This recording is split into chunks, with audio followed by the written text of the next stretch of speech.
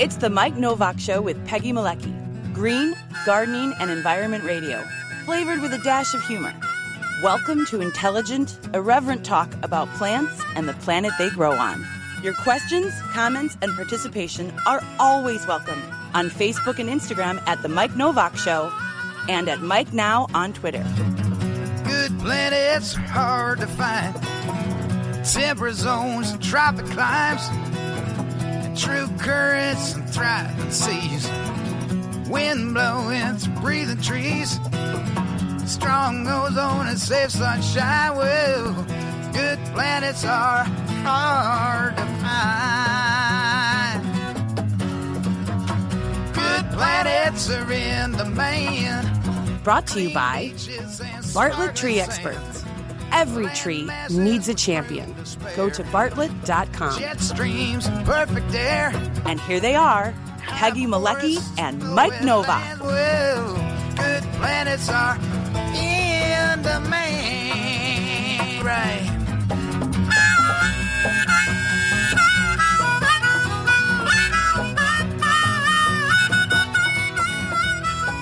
And hey there, Legata the cat and Basil the dog.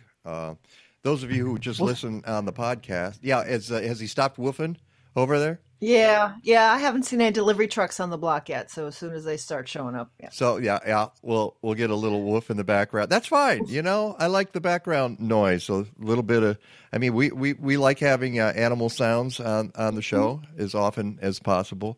And you know what I just noticed on that entry? What? You're going to talk about the photos? We don't have any fall photos up there. We need to do a new intro. It's time to redo it. I've got new stuff, just a new announced copy and everything, and we should do that. But I should also call to your attention, if you're looking right below you there, another one of our sponsors is back, and that's Happy Leaf LEDs. And of course, there's Amos, not wintry yet. No. Sorry, Amos, not winter. So folks are already. Everybody's saying, "Oh my goodness!" They're all saying good morning. Tracy Moncure, hi Tracy. I'm so glad she's watching out in near San Diego, California. Sunny California. No, the sun's not up yet. It's only 7:00 out there.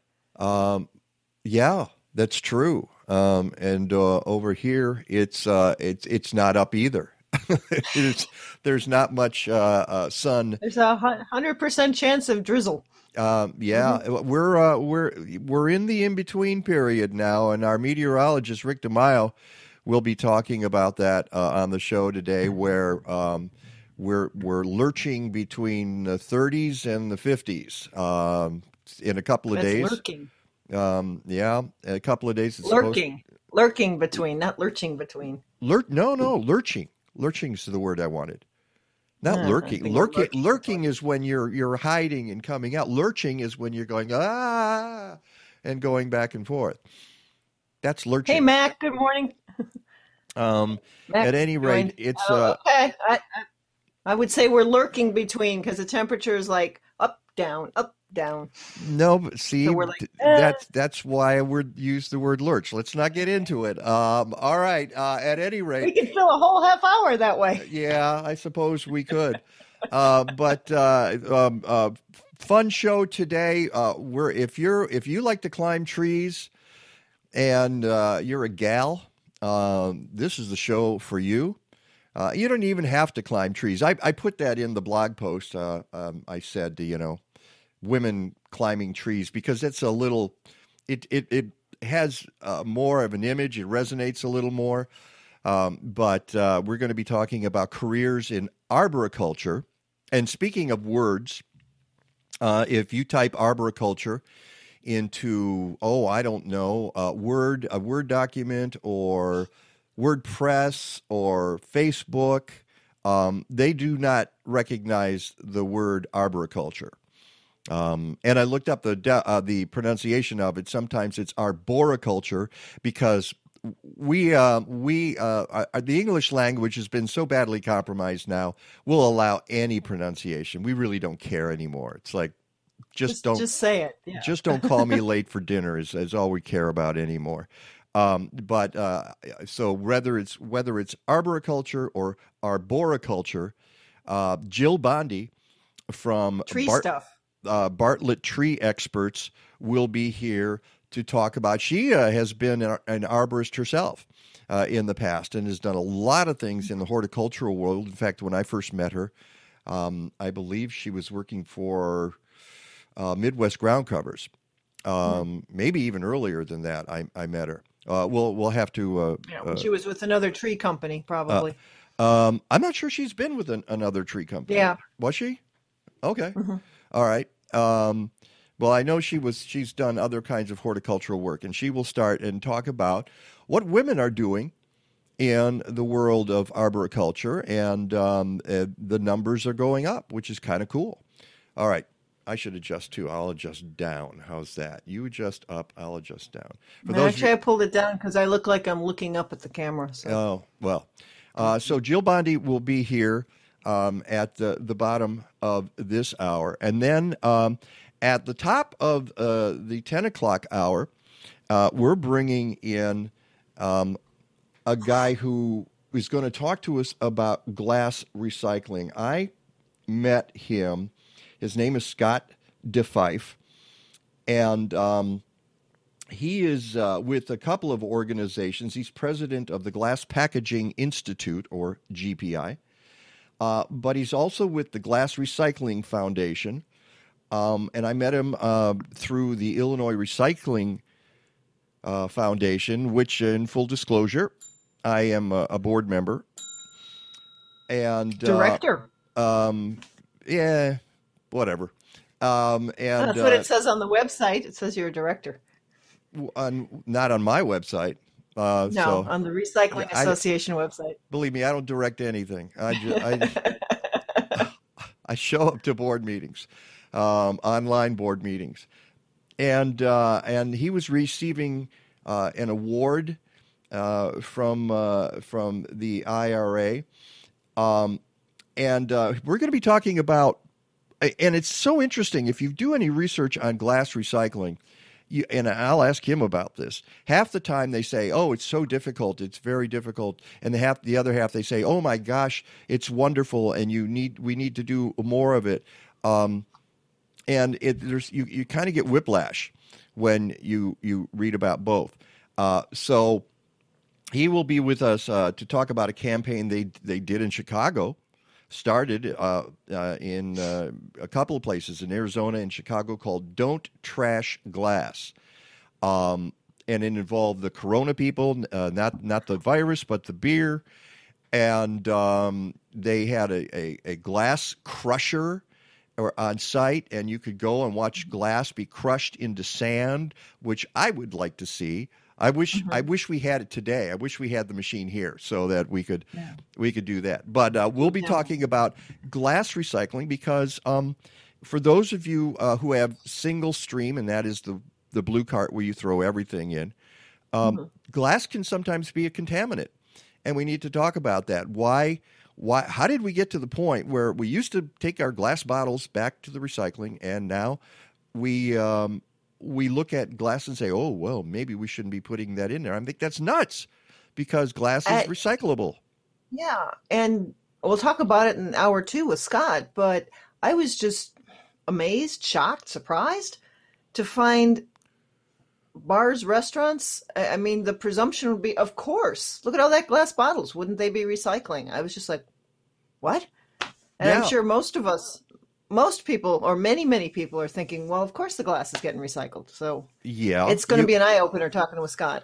Because a number of restaurants and bars were involved in the Don't Trash Glass program, which came to Chicago, but it needs to happen all over the country. Yeah. So it's fascinating stuff. We focus a lot on plastics, but glass and recycling glass is very, very interesting. So Scott DeFife will be here at 10 o'clock. And, of course, meteorologist Rick DeMaio talking about how we're lurching between cold. He's got some splaining to do here.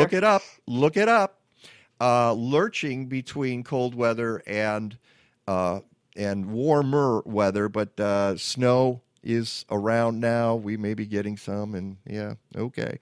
So one of the things that we can chat about before all of that is the COP26, which has finally come to an end. And as I was just talking about glass, and you get the two sides of that, you're getting the two sides of COP26. We talked about it last week as well. And that's the big climate change conference that's been going on in Glasgow, Scotland for the last 2 weeks. Right. Glasgow.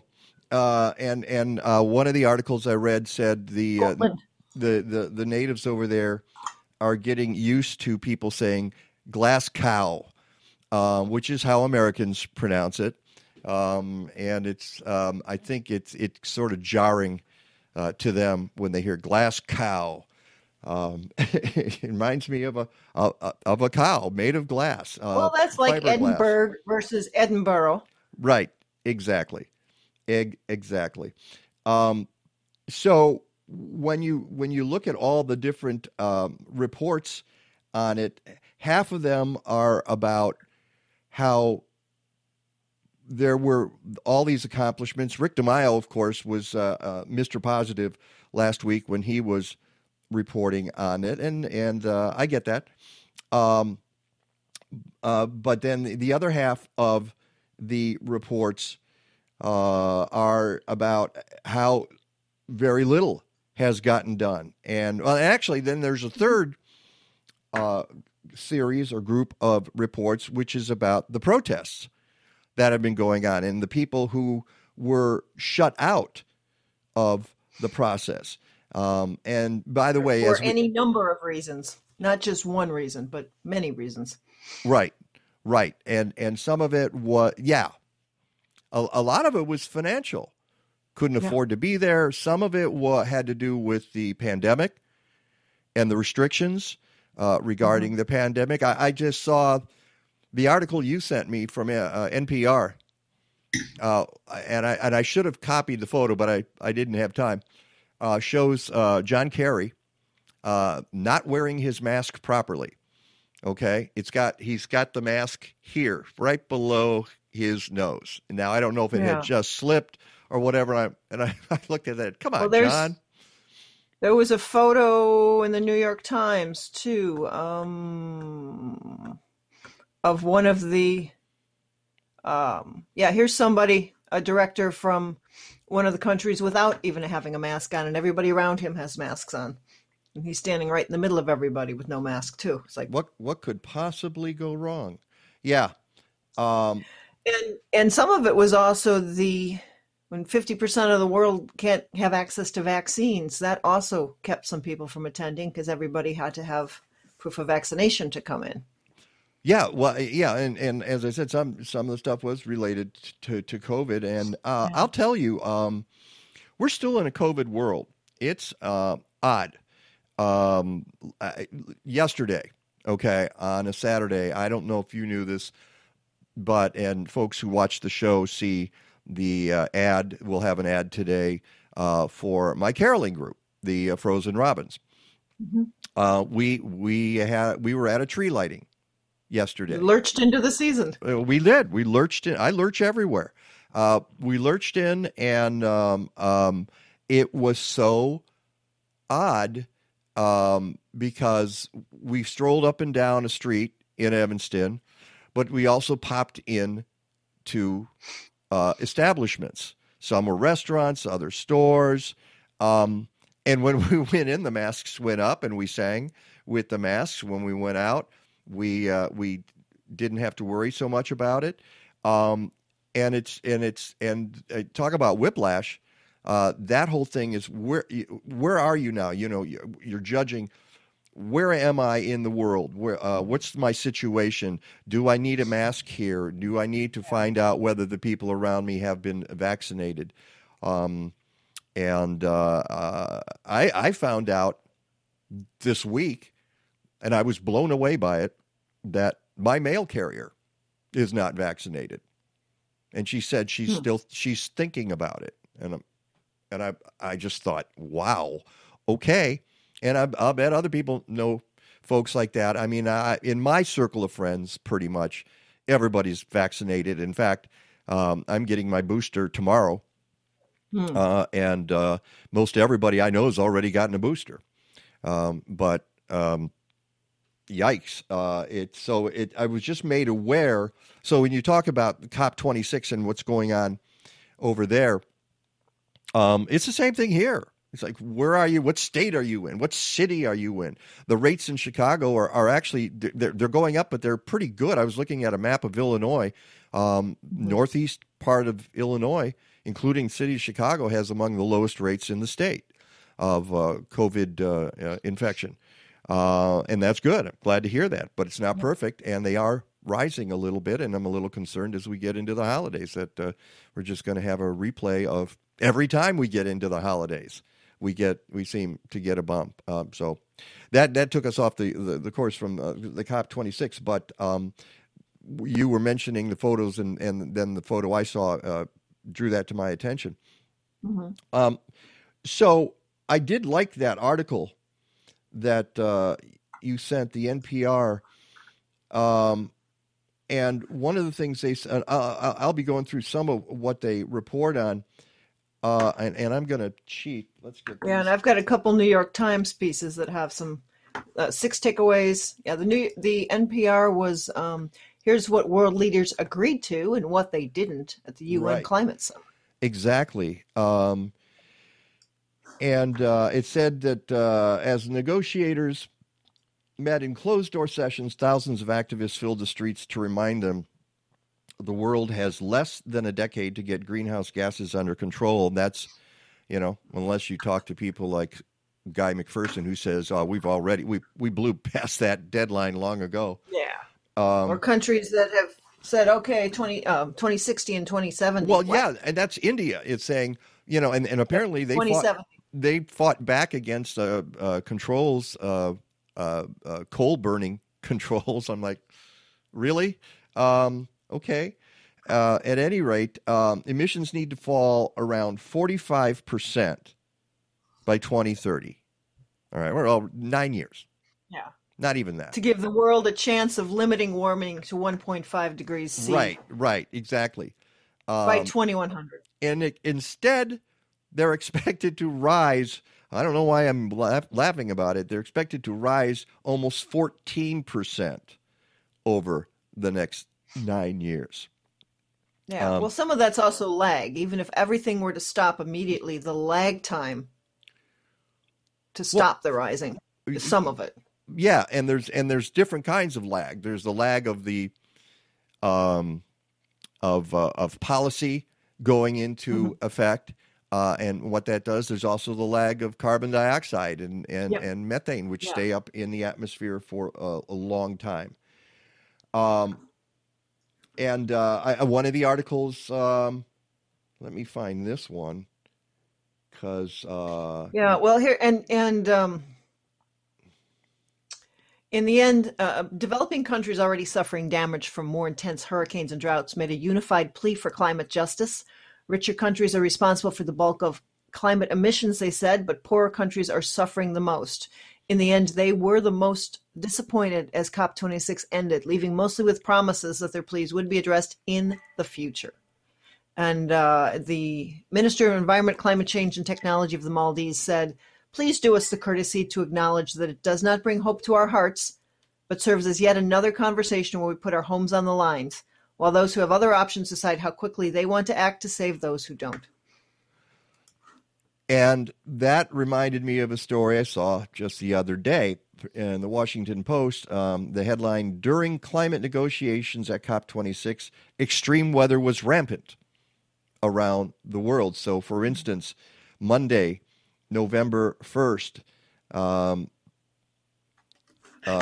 Minister Modi of India vowed to reach net zero emissions by 2070. They write here, disappointing many climate advocates who wanted the nation to aim for an earlier date. The announcement came during northeast monsoon season in South Asia. Heavy rains in India and Sri Lanka in October and November triggered fatal flash flooding and landslides.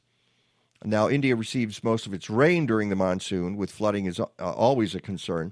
However, research shows that monsoonal rains, such as during the summer, will become heavier and more erratic because of global warming.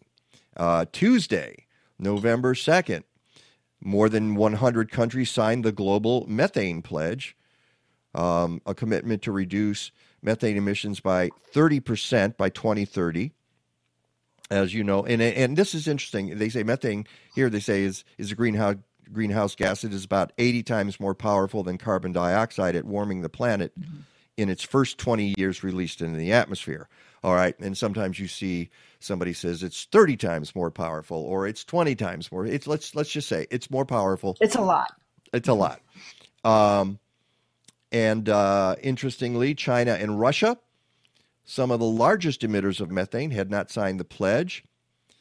But meanwhile, Japan, which signed both agreements, experienced record-breaking rainfall the same day on November 2nd. On November 2nd, the town of Kikonai in northern Japan's Hokkaido prefecture set a national rainfall record of 2.2 inches in 10 minutes. 2.2 inches. I had wow. You had that in your basement. I had, right. And by the way, that rainfall in Japan did empty into my basement. Just letting you know that wherever there's a rainfall around the world, it ends up in my basement. And so on and on. They go through all these different dates and say, meanwhile, in this part of the planet, I'm sure there's one, let's see, Southern Africa experienced exceptionally hot weather. Temperatures reached 111.6 degrees Fahrenheit in Mozambique, with another heat wave on the horizon. Botswana hit 108.9, only 0.6 degrees Celsius from its high in November. So all of it. This is, these are the indications that we need to act quickly. But that's one of the. Go ahead. Yeah, one of the interesting ones I saw was the deforestation, which is I need to read more about. But leaders of more than 100 countries, and this is from New York Times. Leaders of more than 100 countries, including Brazil, China, Russia, and the U.S., vowed to end deforestation by 2030. The agreement covers about 85% of the world's forests, which are crucial to absorbing carbon dioxide and slowing the pace of global warming. Some advocacy groups criticize the agreement as lacking teeth, noting that similar efforts have failed in the past. So that was kind of an interesting point of the agreement there, which I haven't read that much on, but that was pulled out very specifically in this article as one of the so-called quote unquote wins. Yeah, this deforestation agreement. Right, the deforestation, the methane, those are the two in the first week that were touted as being important. But so many folks are saying that this was the first time nations updated their plans to limit emissions since the Paris Agreement. Yeah. Which, of course, the United States pulled out of for and rejoined 4 years and rejoined, which doesn't not a model of consistency. Right. What? The homework was, okay, all you nations, go back, redo your plans, and come back a year from now and show us your new plans. That was the homework. Yeah. Now, generally, countries have agreed to release new plans known as nationally determined contributions. I love the jargon. Every 5 years, but with current climate commitments falling short, many developing countries advocated for speeding up the schedule, arguing that waiting another 5 years would mean crucial time is lost. And I absolutely agree with that. The idea that we would wait another 5 years and say, hey, how's it going? How's everything? Yeah. Did we knock it back? Yeah. No, what? It's still rising? Oh, I was still looking for our pens to work on them. Didn't see that coming. Wow. Yeah. So speaking of, I'm just looking at the clock here. Do we want to talk a little bit about Bell Bowl Prairie before Jill comes on? Yeah. we can do that. And for the wrap up COP26, you're going to read a lot of stuff. You know what I would do if you get a chance, Peggy, on the chat function here. You should put the NPR piece. That's a really I put that up in a couple of the New York Times ones. Okay, it's a good comprehensive piece, and it's probably not behind the paywall like New York Times might be. And we haven't covered all of this we just scratched the surface. There's been so much. Oh, but there is one thing, okay, that I wanted to show you that I think you'll appreciate. Blah blah blah blah blah blah.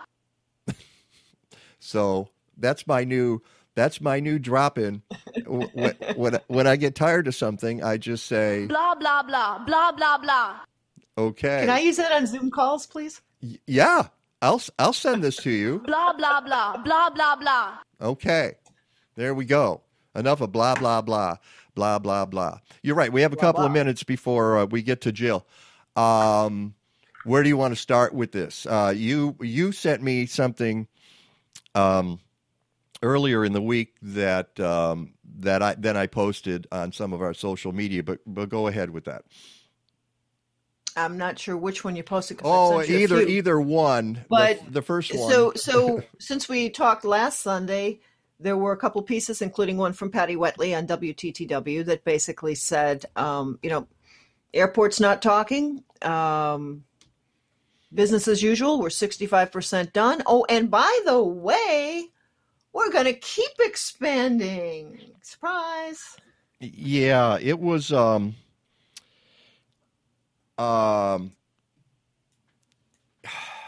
it was a remarkable showing by the airport authority at the Chicago Rockford International Airport. Basically, what has happened is they made an announcement. We're not going to bulldoze now. Okay? We're going to think about this and get back to you at the beginning of March. Since that, and that was because of a court filing that by the Natural Land Institute, right? By the Natural Carrie Lee, the executive director, has been on our show several times now. So they did the court order, and the airport authority backed off. But now the noises they're making are that we get to do whatever we want. We're not bulldozing. We're not bulldozing it right now. And by the way, all you stewards who've been taking care of the prairie for decades now, we don't know why you were, because we have no agreement with you. We can't find any agreement, and even if there was an agreement, we now consider it null and void. So go away. So they've locked out the stewards from the prairie. With the intention, it seems, that they're just going to pave it over come March 1st or whatever, or probably maybe before. They're saying possibly before. So I know that the Natural Land Institute is holding that court order in its hip pocket in case they need to trot it out again. But there's a future? Talks now of a third runway and all sorts of things. If for anybody, I just put the link up again, savebellboprairie.org. Good. And you can link to a lot of information. A great place to keep up is the Facebook group. And very quickly, I should have said this right at the start of this. Basically, Belleville Prairie is a remnant prairie in Illinois. We used to be called the Prairie State. We're still called the Prairie State, but I like saying now we used to be called the Prairie State because we're not really anymore. State formerly known as the state formerly known as the Prairie State. And the airport, it's right next to the airport at Rockford, and they say they need to expand because if they don't expand, the world will come to an end. And so a number of environmentalists pressured the airport authority, wrote to different politicians and policymakers, and said, "No, you can't do this. We need to preserve this." Domenico D'Alessandro is a landscape architect. He came up with an alternative plan, said, you really could still do this expansion and save the prairie. And he has written to me, and if he's watching right now, I'm getting back to you, Domenico, because he's written to me about this, and he's very passionate about it. So next week, we're going to talk about it again. Amy Dahl, director of Friends of Illinois Nature Preserves, is going to be on the show with us, and maybe somebody else, but I know for sure she's going to be on the program, and she's going to give us an update with what's happening. Yeah. And the whole tie-in to COP26. I mean, people have posted articles. Blah, blah, blah. Yeah, but other airports are busy planning to put prairies in to help deal with flood control and climate change, and Rockford's looking to pull theirs out. So we're going to figure out whether the airport is going to blah, blah, blah, blah, blah, blah. Okay. They're not even saying blah, blah, blah. They're just saying la, la, la. That's good. We need one. We need a la, la, la, la. All right. Absolutely. All right. We need to talk about women in arboriculture or arboriculture, whichever that is. Jill Bondi is standing by. She's next. It's the Mike Novak Show with Peggy Marecki. Peggy who? Who? Good. I'll go get more coffee while she's coming in. That's right. And I'm lurching into the commercial. Here we go.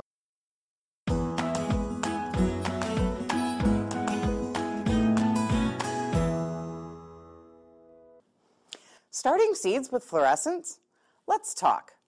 You've used fluorescent bulbs for as long as you can remember to start your seeds, and they work. We get it. Or you look at alternative lights to start seeds, and the fluorescents are noticeably less expensive. We get that too. But I'm here to tell you, you and your plants deserve better. It's time to take seed starting to another level. Here is why a good quality LED grow light does so much better than those fluorescent bulbs. Your seedlings will get a better start in life with stronger stems and no legginess. Not only will they have stronger stems, they will be stronger overall in order to fight off disease. You can get them in the ground faster because the cycle time for growth can be shortened. You will save money overall because you can grow better quality plants in a shorter amount of time with much less energy than you use with fluorescents.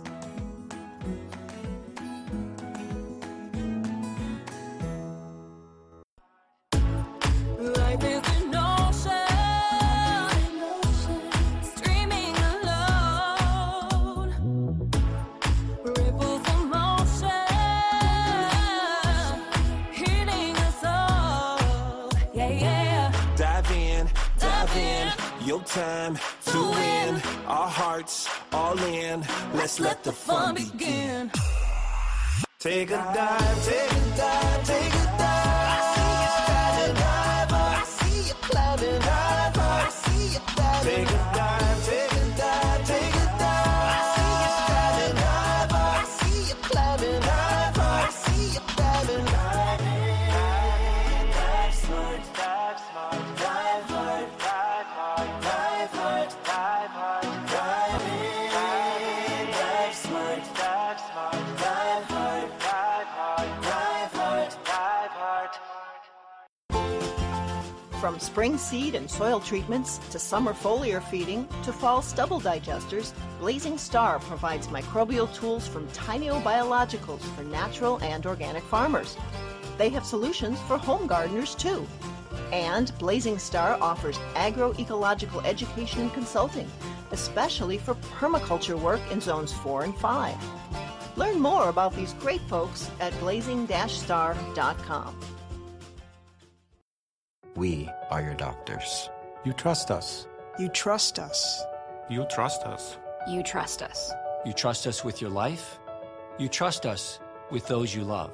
So trust us when we say, get vaccinated against COVID-19. The vaccines are safe. They are proven to work. You may have wanted to wait, I get it. But don't wait until it's too late. Trust us. Trust us. Trust us. Trust us.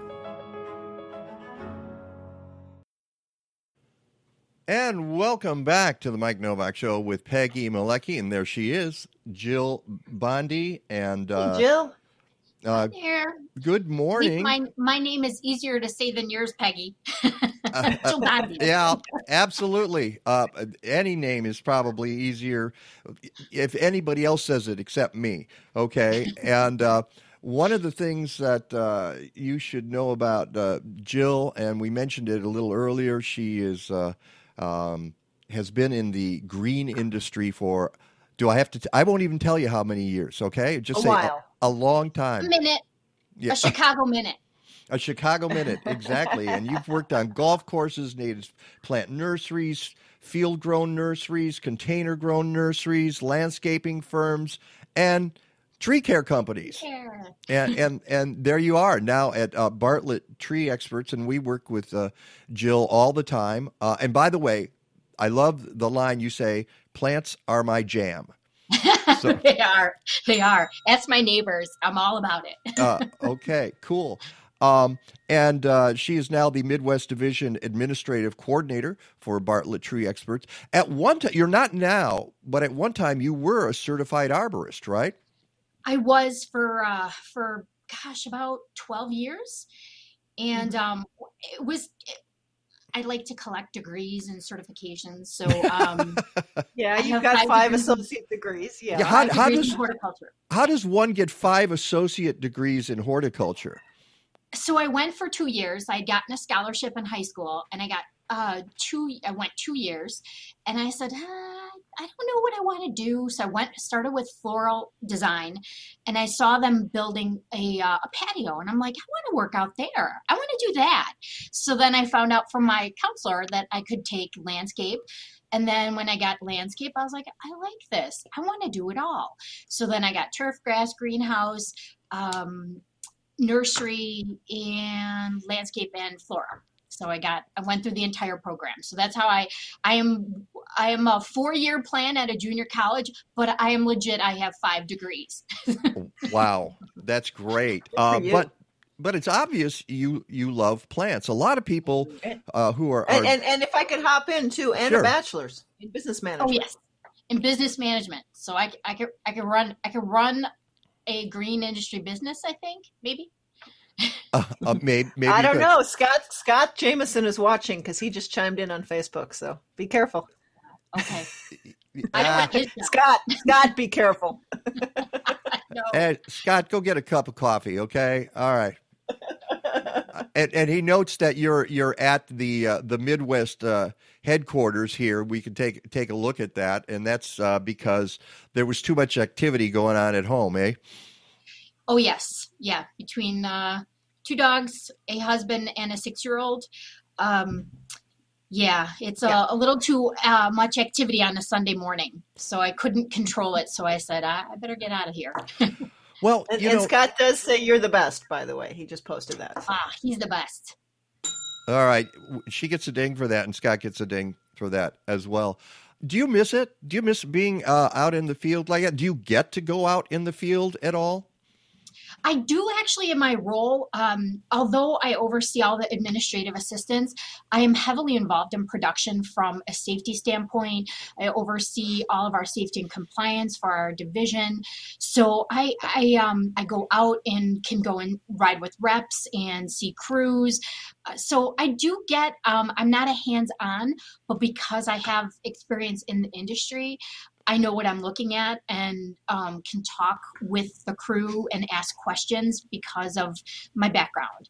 So it's kind of cool to go out because I know what's happening, and I'll ask, well, why are you felling it this way? And why are, so I can kind of see when they make their notch cuts, why they're doing it. And it's just fascinating work. Yeah. I mean, and you have that authority. I mean, having that background, it allows you to know exactly what's going on, which is going to make your administrative work a lot easier too, I would think. Absolutely. I call myself the stopgap because a lot of times there'll be things that come through, in our division, and we need to keep people safe. That's first and foremost. So when I see things come through that people are purchasing in the field, and I know like, oh, is this an approved piece of equipment? Because I know we have approved equipment based on our safety policy, I will stop, I'll question, I'll call our regional safety manager, I'll involve Scott. So it is pretty neat that I'm not just administrative assistant coordinator. Not only do I help our admins run awesome ships, they're phenomenal women and men. We actually have some men. We're changing things up here at Bartlett. We have male administrative assistants as well. All right. And I would be remiss if I didn't. And full disclosure, Bartlett, of course, is the primary sponsor of the Mike Novak Show with Peggy Malecki, and that gets a ding. And you can go to Bartlett.com. It's that easy. There are 4 offices in the Chicago area. Let's see, Bolingbrook, Northbrook, Chicago. What's the 4th? Lake Barrington. Lake Barrington. Okay. And please, and I always tell people this when we talk to the folks from Bartlett on the show. Even if you're listening and you're not in an area that Bartlett serves, we have a listener in Portland, and you guys are out there as well, so that's cool. But I know there are people in different parts of the country where Bartlett services are not available. I say, if you're going to get have tree care work done, please hire a certified arborist, please. ISA, go to the ISA website, International Society of Arboriculture, and find yourself a certified arborist.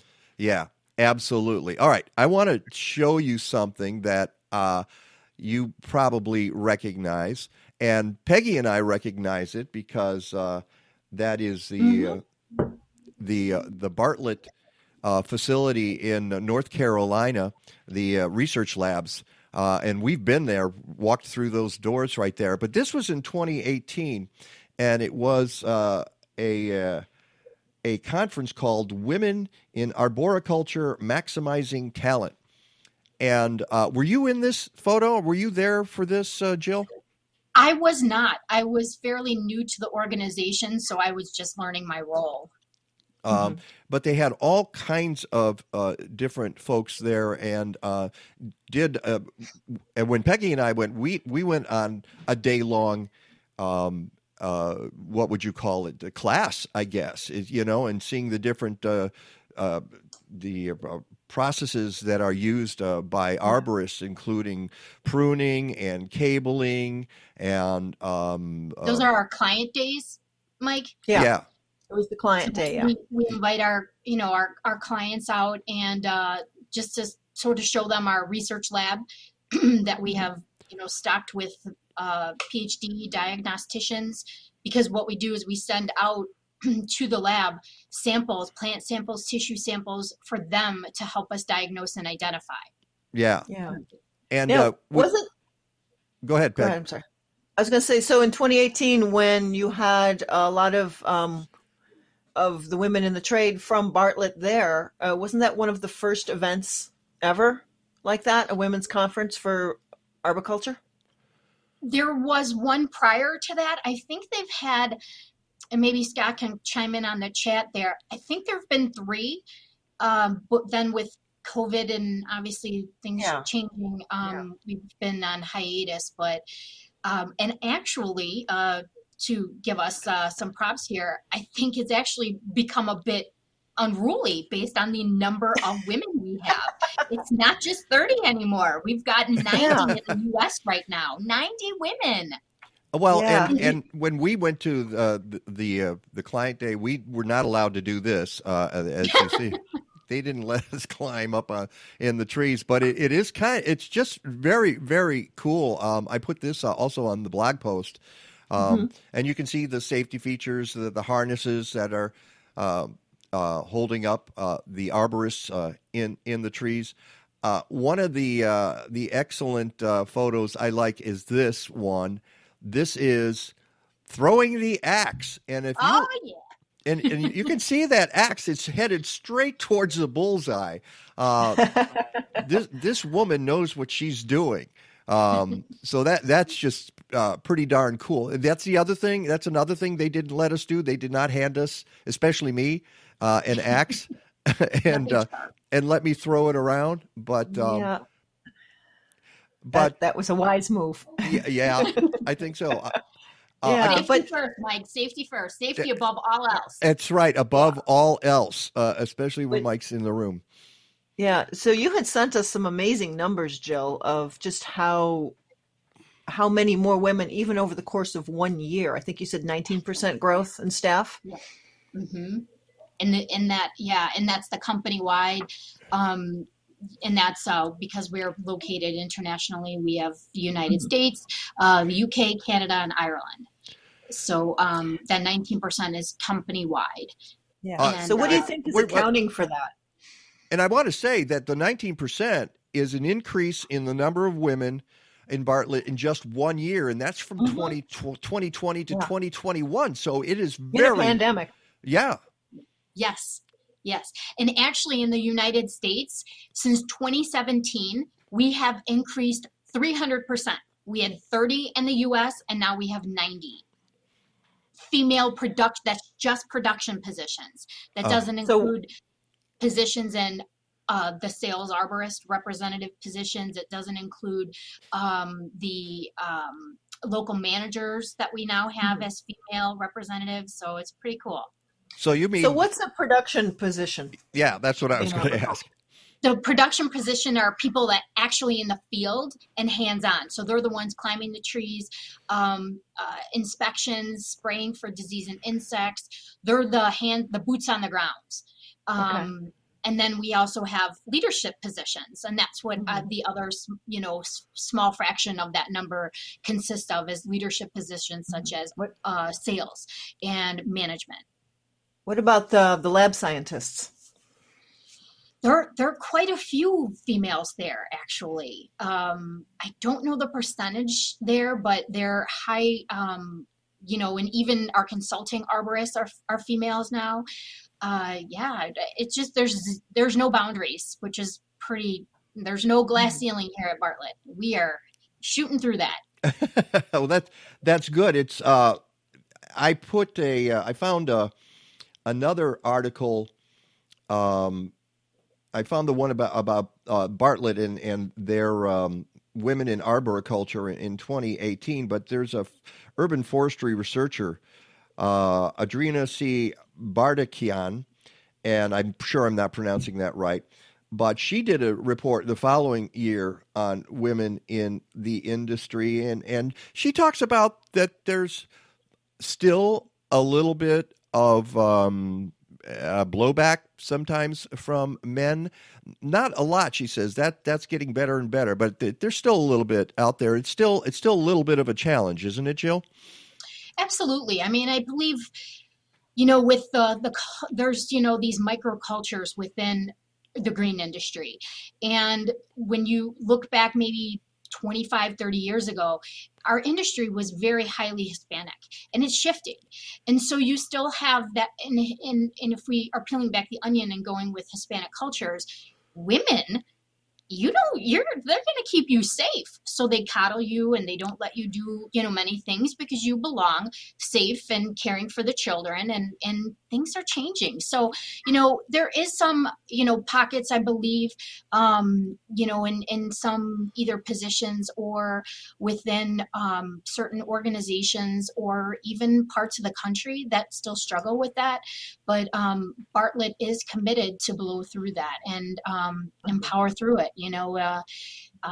Hiring people with open minds, and that, the women in the workplace, let's just face it, we're detail oriented. We're going to be safer because we don't have the machismo.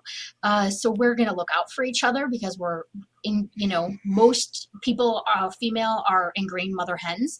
So it's more like inclusive and cohesive because it's like, I want to keep everyone safe. I want to keep everyone together.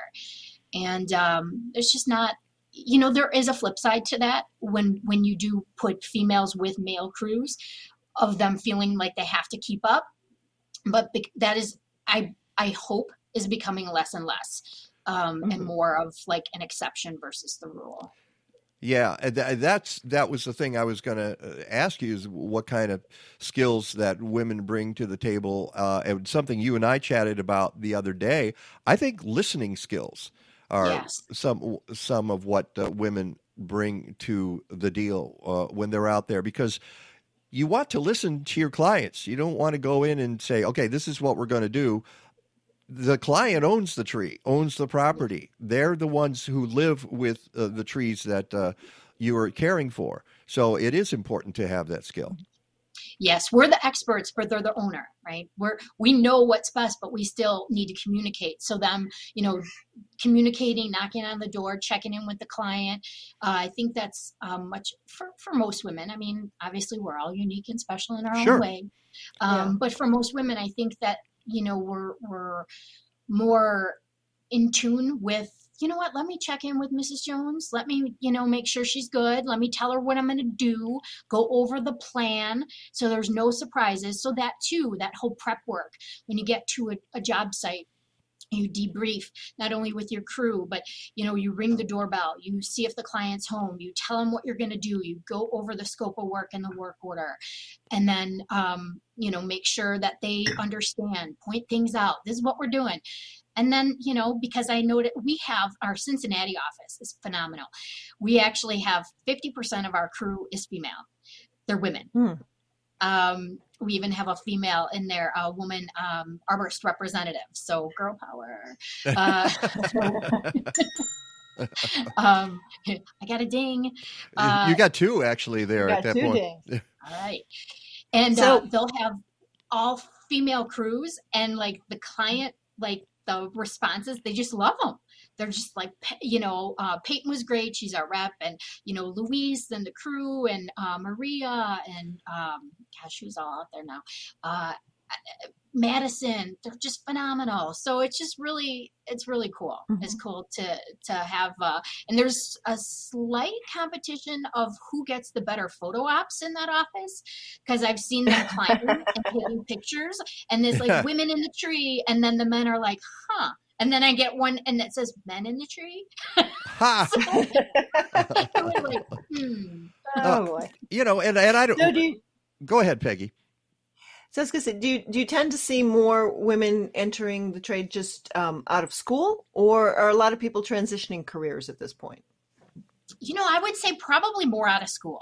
So I think it's these newer, younger generations who are feeling more empowered that there aren't any boundaries. This isn't a, yes, it's highly male just because the physicality, but, there's this whole aspect of our industry, plant healthcare, which is critical. That's basically the health and welfare of a tree.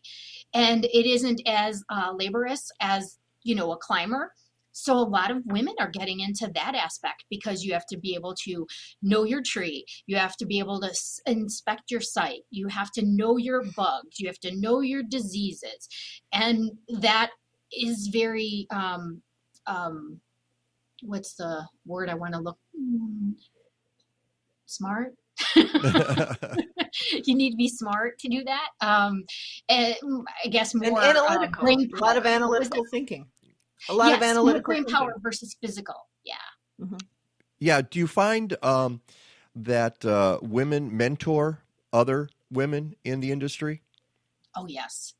Yes. Yeah. I mean, I even see it with our team of administrative assistants, even in that level. Just we're always here to help, and society now has made it much easier to communicate with Teams and Zoom. So, yeah, I think that that they absolutely are much more reticent to stop and go, or actually much more prone. I'm sorry, to stop and say, hey, let me help you with that, which all goes down to safety, and keeping people safe. Yeah. I was just thinking about the pandemic years that we've had here, and the increase in the number of women working for Bartlett. I think that goes hand in hand with what we're seeing in the job area in general, which is people quitting their jobs and doing something different. And it makes me wonder if during this time some of the women said, I've always wanted to be an arborist. And I've always wanted to climb a tree. And yeah, I'm going to do it. I'm going to follow get more involved with plants and plant health care. Yeah. Yes, I think in some, but I am seeing the biggest trend. I'm seeing in a different aspect of people changing careers, but it's more in the industry, the administrative side, not necessarily the production. Many of the production people that I see coming in are, several years out of college or new grads. Uh-huh. So what type of background would you need, training, to apply for a position at Bartlett? Well, for example, obviously we would love someone to have any, horticulture background, forestry, arboriculture, but Bartlett has you really just have a passion for outdoors and plants and being outside. We have a phenomenal training program that ties right into our safety program. So they go hand in hand. So we would, if I had zero background and I came to an office and said, you know what, I want to work outside. They obviously vet and interview me and make sure like I'm not soft and not going to cry and run home the first day like today, which honestly, nowadays I probably would. But hey, I served my time. I had a brown neck for many years, farmer tan on the neck. Yeah. So, you might run home crying from this interview, but other than that, I'm going to probably, if you can pass the Mike Novak show test, there you go. That's right. You're good to go. I'm going to cry from Scott on Monday. Nah, I don't think so. So how long? But it's a very thorough training program. Is it? Do you have is it an apprenticeship program and then into the position, or how does it work?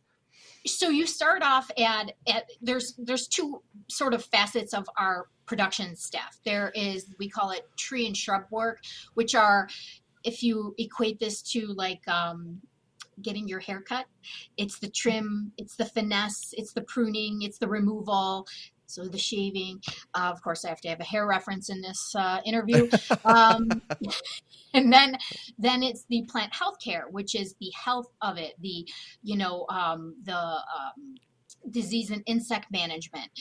So you sort of have to pick what side that you want to go into. However, us being in the lovely Midwest, those that choose the plant health care will actually flip over to the tree and shrub crew, the production crew in the winter. Mm-hmm. So, you pick it, and then you basically we start you with, they're called competencies.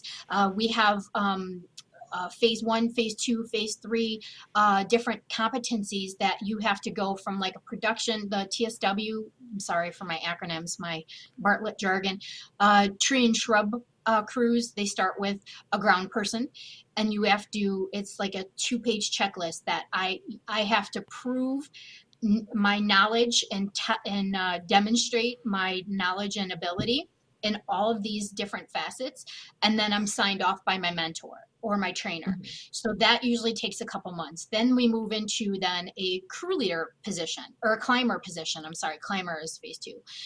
So now I want to climb. So I learned all my different knots. I learned all of the tie-in points. I learned all the different things about the structure, about cuts, about, moving, navigating through.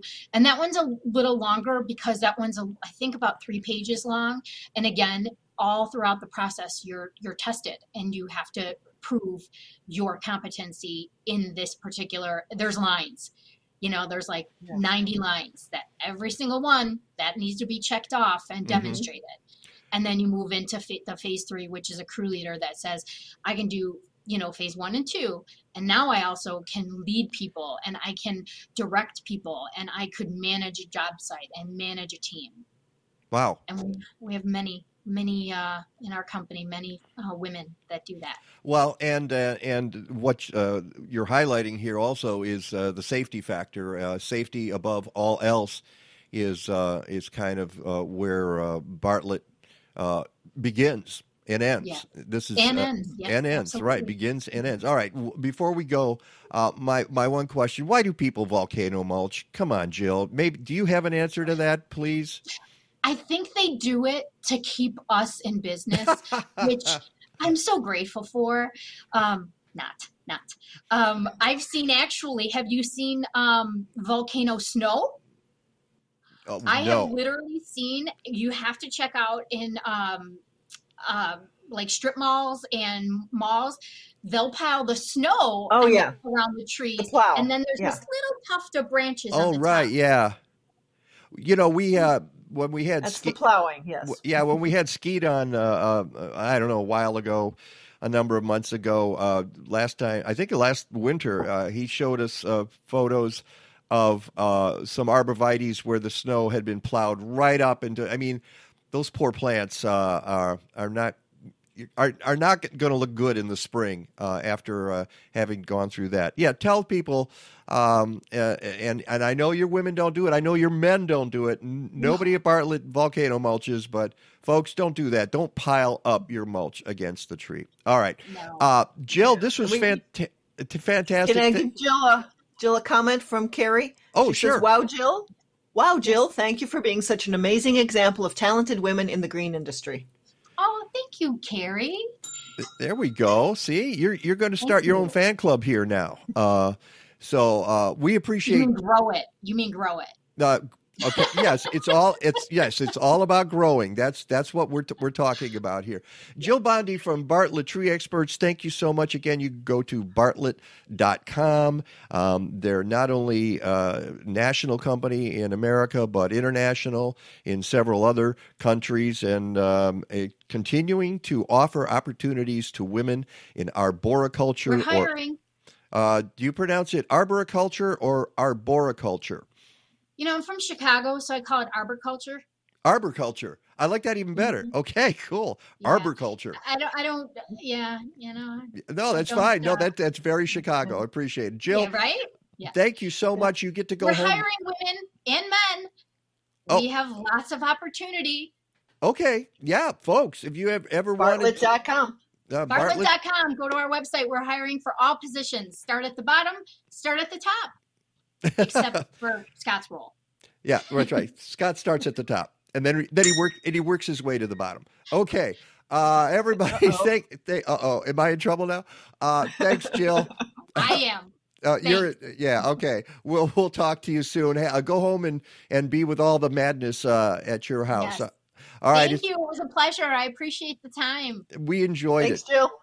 It's the Mike Novak Show with.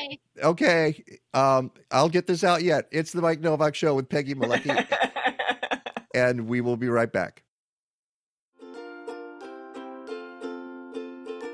My name is Megan Kosensky, and I'm a plant healthcare specialist and a grounds person at Bartlett Tree Experts. It's no secret that the world of arboriculture is a male-dominated industry, but there is a fearless group of women out there that are determined to change that, and I'm really proud to be one of those women. Bartlett has been really great about recognizing any kind of roadblocks for different genders, different races, people of different nationalities, and just kind of taking a bulldozer to all of those roadblocks. Every day that I go to work, I find something new that I love about what I do. Every tree needs a champion. Welcome to the Mike Novak Show with Peggy Malecki. Green, gardening, and environment radio with just a soupçon of humor. Or is that a dash? Brought to you by Bartlett Tree Experts. Every tree needs a champion. Go to bartlett.com. Here they are again, Peggy Malecki and Mike Novak. All I need is good food to eat and make me healthy, wealthy, wide awake. Lettuce, tomatoes, rutabaga. What about those sweet potatoes? All I need is good food to eat. All I need is good food to eat. All I need is good tools to make me music, porches, lawns to rake. And welcome back to the Mike Novak Show with Peggy Malecki. It's the delay sometimes makes it hard getting out of a segment when you're saying your goodbyes. But now we're just saying hello to our next guest, Scott DeFife from the Glass Recycling Foundation. He's president of the Glass Recycling Foundation, also president of the Glass Packaging Institute, or GPI, as it is sometimes known. Good morning, Scott. Good morning, Mike. Good morning, Peggy. Don't you love he's got the the headset and the nice little microphone there too. It's like you've done this before. You've obviously get on a call or two yourself. With COVID, the past year and a half to 2 years, it's been an endless stream of webinars and, a lot of voiceover, voice calls and things like that. Even we've been able to testify in state legislatures around the country, using this technology that would have been really difficult to travel to in the past. So there's some benefits to it, but a lot of folks have told me I have a face for radio, and I decided to lean in on that and get a good headset. The old jokes are the best, okay, and that the face for radio is among the oldest in the world. And should I couldn't help myself. Yeah, well, I can't help myself either, so I'll just pop this in. Blah, blah, blah, blah, blah, blah. Okay, there we go. Blah, blah, blah, blah. It's great to have you here, Scott. I met Scott. I watched him, actually. We kind of met there at the annual meeting for the Illinois Recycling Foundation. Full disclosure, as I mentioned earlier, I'm a board member. And you were receiving the 2021 Private Sector Recycling Program Award from the IRF. And you've got it behind you, I believe. Yeah. There. Wait a second. Right, Let me get right the on my left shoulder. Hold on. We'll get the wide shot up, there. and we'll see it. There it is. Congratulations. Thank you so much. That was a big surprise, but I was honored. They keep those things secret until the folks show up, and then they sucker punch them with that. And, of course, you still have the Halloween lights up, which we appreciate. I do. My alma mater is the University of Texas. We had a rough night last night, but I try to use that whole September, October time to get all my orange, out as much as possible. Get it out of your system. Yeah, that's right. And at some point, do you make that transition to either the white lights or the multicolored lights for the holidays? Yeah, this Zoom headquarters situation will move into the holiday spirit after Thanksgiving. All right, fantastic. The winter holidays, yes. Yes. But you received the award from the IRF for was it for the Don't Trash Glass program in Chicago? Let's start there. That was with your and let's explain first of all the difference between the Glass Packaging Institute and the Glass Recycling Foundation. I have you identified as being from the Glass Recycling Foundation. I could have put either one up there because you're president of both programs. Organizations is the word I was looking for. So tell us about about your organizations, and then we'll go into Don't Trash Glass. Sure. Thanks. I answer to both. All the hats that I can wear on a given day. The Glass Packaging Institute is the trade association for North American glass container manufacturers and their supply chain. So all of the raw material inputs, and then everything that goes on the bottle after it's used, caps, closures, labels, decorations, things of that nature, and the entire glass recycling system can all be members of the Glass Packaging Institute. So that's a trade association. We represent the interests of glass, across the country in states, local government advocacy, and at the federal government level as well. The Glass Recycling Foundation is an offshoot of another organization called the Glass Recycling Coalition. So GPI, just container glass. We make the bottles, right? And the glass recycling, elements that go into that. The Glass Recycling Coalition was created several years ago to pull together all the different users of recycled glass. So that would include the fiberglass industry, other aggregates, and other uses for recycled glass, plus some brand companies that are interested in using more recycled glass, right? So they're heavily invested in glass. And then a couple of years ago, due to a need to reinvigorate glass recycling programs across the country, the GRC and the GPI helped, and all of the GRC members helped form the Glass Recycling Foundation, which is a 501c3 and is now starting to raise money and make grants across the country to start pilot programs or to help reinvigorate glass recycling in communities across the country. Okay. I'm sure that will be perfectly clear. We're having a quiz about all the organizations at the end of this half hour. So everybody get your blue books out. We're doing this. Or maybe we should just make it multiple choice. We can do that as well. So tell us about Don't Trash Glass. That was what caught my attention at the annual meeting and what you were doing in Chicago. Yeah. So last year, the GPI, we had put forth a study to figure out how to increase national glass recycling rates across the country in an effort to get more recycled glass back to container plants. The industry would like to increase glass recycling generally to over 50%. There's a new national EPA goal for all material recycling to hit 50% over the course of the next decade. And the glass industry was working to figure out how can we get that done. And then secondly, for glass containers, if we want to get our average recycled content over 50%, we need to figure out how to get that glass to the plants. Mm-hmm. And so we released a study that had several findings, gaps in the glass recycling system, and identified commercial bar and restaurant glass recovery as a significant opportunity to increase incremental tons of glass that are coming into the pipeline and divert away from landfills. Can I stop you? Can I stop you right? Yeah. Because Peggy was talking. A couple of things. Peggy was mentioning this at the beginning of the show, and that a lot of people might not be aware because people go into a bar, they go into a restaurant, they assume that all that glass is absolutely being recycled, 100%. That is not necessarily the case, is it? Not necessarily the case. A good portion of commercial recycling and waste management is regulated differently at the local level than residential.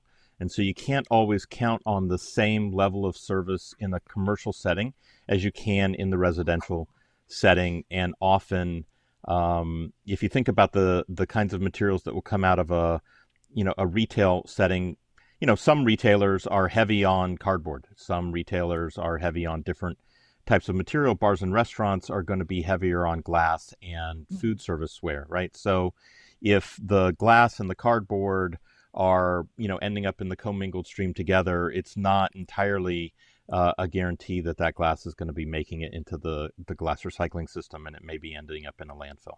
Yeah. In fact, let me show you some numbers that your organization has put together. You'll be familiar with this glass recycling by the numbers. 10 million metric tons of glass is disposed of every year in the U.S. Now, does that include recycled and not recycled, or is that just what ends up in a landfill? That number is a couple years old and is for all of the glass that was going through the economy at the time. That was the estimate of the material that was ending up stream. Right, and 33% of waste glass gets recycled. I saw a number that I put a link to EPA, and I'm not sure. I think it was 2018. They were saying something like 31.3% or something. So, all the glass. 31.3% is what you have up on the blog. Right, and glass beverage containers are higher than food jars. Beverage containers, because of the deposit programs across the country, beverage container recycling is closer to 39%. But these numbers fluctuate. It's been hovering in the low 30s for most of the past decade. Which we can do better. So here are some more. Yeah, it's, as you also wrote, 28 million glass bottles and jars ending up in landfills each year. Mm-hmm. Yeah, that's a lot.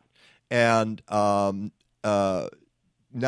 of disposed glass gets recycled in several European nations on average. And this graphic is to just show that we could do better because other countries do better, like in Europe. And 40% of glass thrown into single-stream recycling collections actually gets recycled. See, now that's a number that's going to surprise a lot Yeah. of people because they assume, and again, something that I said to you the other day when we were chatting, Scott, is single stream. Best thing that ever happened to recycling or worst thing that ever happened to recycling? Well, if you're only getting 40% of the glass recycled that's being thrown in there, that's a problem, isn't it? It is. And can we define for our listeners what sure. single stream is, please? Single stream recycling is where you have one cart for recycling, and all of your recyclables go in the one cart. That doesn't mean that's the trash cart, Right. but one The recycling recycling cart. Right, One usually a recycling blue cart. Okay, and in Usually. Chicago, yeah, usually. But we should make that standard. I mean, you talk about standardizing. That would be Yeah, it is an issue. There are certainly questions about standardizing so that consumers and residents, as they move or even just go one county or subdivision over, often in one area, the recycling rules may change considerably just by going over a county line or a city line. All right, and so looking at the 40% in single stream that gets recycled, we can certainly do better than that. Look at this: 90% of glass put into multi-stream collection gets recycled, and by multi-stream, we're talking about what we used to do in the old days, which is at the curbside. You had the bin for glass, you had the bin for paper, you had the bin for cans. And that turned into single stream because, let's face it, single stream is cheaper. It's quicker, but it's not as efficient, is it? No, the yield from multi-stream is considerably higher. It has to do with quality, right? And that's the primary issue that we could address with single stream recycling is the quality of the commodities that come through at the end of the process.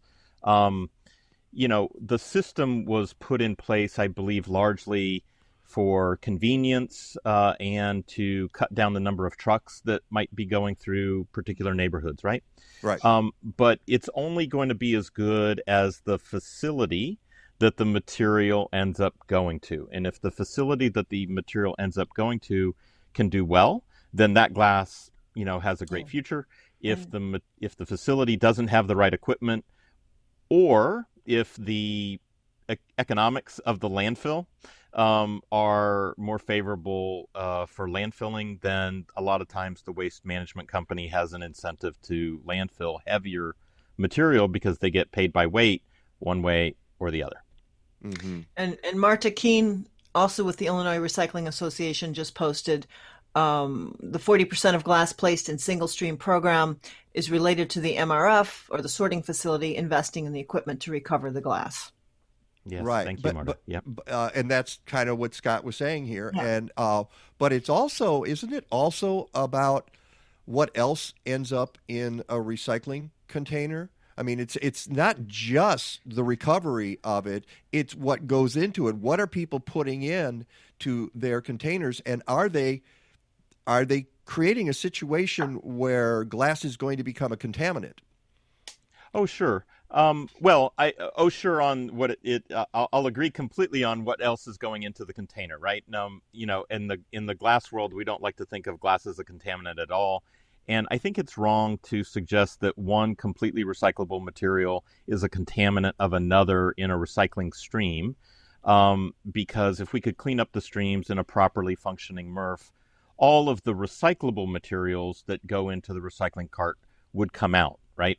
Now, absolutely, there are folks who aren't necessarily following the recycling, guidance or wish cycling, thinking that certain things should be recycled or could be recycled when they aren't. Or, like we were talking about a minute ago, there is some confusion from jurisdiction to jurisdiction about what can go in the cart and what can't, right? Right. And so inbound contamination is certainly an issue. You would like to think, however, that if the local jurisdiction suggests that glass go in the recycling cart, that we can find a way to get it to the supply chain, back into the recycled glass supply chain, and it should. And if it isn't, it's really a function of what's going on at the MRF. All right, and back real quick, and we're is this, and I apologize for the circuitous route that we're on here, but I wanted to get back to the 5% of carbon dioxide emissions are reduced for every 10% of glass making mix substituted with cullet. Now you have to explain what cullet is. What cullet is and how it's made. Yeah. So cullet is really just the word that the glass industry uses for furnace-ready recycled material, right? It's been cleaned up and meets a specification to go back into a furnace, right? So the furnace is the heart of the glass plant. Fiberglass plants also use furnaces to make fiberglass. And so you have to be really careful about what you put into the furnace. Glass is a molten material, and mixing the raw materials once is not just heating it up, but there's a chemical reaction that converts it to glass. Once you've converted the raw material into glass, it has a lower melting point if you put it back into the furnace because it's already glass. And so by using recycled glass in making new glass, you can lower the temperature of the furnace and lower the carbon emissions as well. In addition, the supply chain for the raw materials is often, longer, not always, but often longer than recovering local recycled glass. And so you're cutting down some transportation by using recycled glass from the region as well. So all of that explained now, that gets us back to the Don't Trash Glass a program that you rolled out in a couple of states, and Chicago was one of the areas that you rolled it out. So let's get back to that. Sure. So coming out of the study, we had identified commercial bar and restaurant glass collection as a significant source of potential glass that was often going straight to landfill rather than getting back into the glass recovery chain. And so we had been working with a partner company, Glass King, in Arizona, which has a program going in the greater Phoenix metropolitan area that we're helping to expand, that was designed around bar and restaurant glass collection. And with the support of Constellation Brands and Corona, in particular, this past spring in Chicago, they wanted to bring bar and restaurant collection to the greater Chicagoland area. So we partnered with Glass King to see if we could create a new Don't Trash Glass program in the Chicago area over the summer. And so Glass King brought resources and equipment assets up to Chicago, and we partnered with Strategic Materials, which is a glass processor that has local facilities in the Chicago area, and Lakeshore Recycling Systems to bunker the glass at their transfer station in the southwest part of the area. And you also had the glass crusher involved in this, right? Oh yes, the Corona program wanted to, it was a multi-phase different program. Yeah, there was a lot of moving parts to this. Yeah. Yes, there were several things going on. So first of all, we were trying to help bars and restaurants out with their waste management systems, and in the pandemic, on-premise businesses were struggling, right, with getting customers back in, and Corona and Constellation Brands wanted to help a lot of their bars and restaurant customers in the greater Chicago area, and they wanted to sponsor free glass recycling for these commercial accounts throughout the summer. And so they made it available for us to bring the equipment in and to start to service, a couple dozen bars and restaurants throughout the summer. Corona built their own crushing machine as a consumer engagement tool, and Corona Brands had a national, a lot of education. They brought the machine out to some patio parties and had some consumer engagement where customers could recycle the Corona bottles in the crusher and turn that material into a ground up material that then made it back into a glass plant. an Owens, Illinois glass plant in Indiana. And so that was going on to help the bars and restaurants and to bring awareness to the program. That was going on every weekend through the summer. And then the Don't Trash Glass program, we would come behind that with permanent glass recycling. All the glass, not just the Corona bottles, but all the glass that would come out of a bar or a restaurant could go in our glass container bins and then get recycled in a separate stream to the Strategic Materials facility, the RMC facility down in Chicago Ridge, and make it back into the glass supply chain. But I am such a sucker for that kind of thing. If they're trying to get people interested in it, I would go, yeah, I want to see you crush glass. That sounds pretty cool, and I can see why that would work. You also you sent me a list of some of the establishments that were involved in this, including Palmer Place, Firewater Saloon. I don't know how to pronounce it. Nisei Lounge. Do you know? Nisei Lounge. I think it's Nisei? a venerated Wrigley Park bar. Shows you how clueless I am. Okay. At the city and suburban locations. Okay. Yep. At the office, Edison Park Inn, Bar Louis, Cafe Michelle Whispers, Deuces and Casey Moran's, Mars Bar, Oak Forest Bowl, 2 locations, Bartini, Yaxie's, Circle Inn, American Tap, and Los Islas Cantina as well. So yes, and I'm going to give just a little extra mark to Los Islas. I think they were our highest per capita volume participant over the course of the summer. I mean, every week Los Islas was definitely having a full container. All right. Many of them did fantastic all summer, but Los Islas, for its size, was really generating a lot of glass. Yeah. So, do you expect this to continue now? These establishments. The collections continue for the people who are participating, and we're working feverishly to convert this to a permanent program, trying to get the details knocked out here before winter sets in. And we're in conversations with Lakeshore, Strategic Materials, and may have another new sponsor coming soon. Oh, so, great. Okay. We're not quite ready, but stay tuned, and hopefully we'll be able to announce another sponsor that's going to help us convert the program to a permanent program in the greater Chicago area. All right. So we only have a few minutes left, which gets us to the point I would like to have explained, if possible. If working with glass is so productive, as you say and other people say, 100% recyclable, infinitely recyclable, why is it that there are, and depends where you go. I was Googling different sites on it, and some people say, well, it's weighs too much and it's contaminant and blah, blah. And, some municipalities have no recycling of glass. Right. Yeah. And so why is it with such an infinitely recyclable product, you're having a hard time making that known and getting more glass recycled in the United States? Yeah, I would say, and this is with my Glass Packaging Institute hat on. The GRF is a C3, so we try to promote glass recycling. With GPI, I can talk more about the policy. So, largely it is related to the infrastructure in this country for recycling.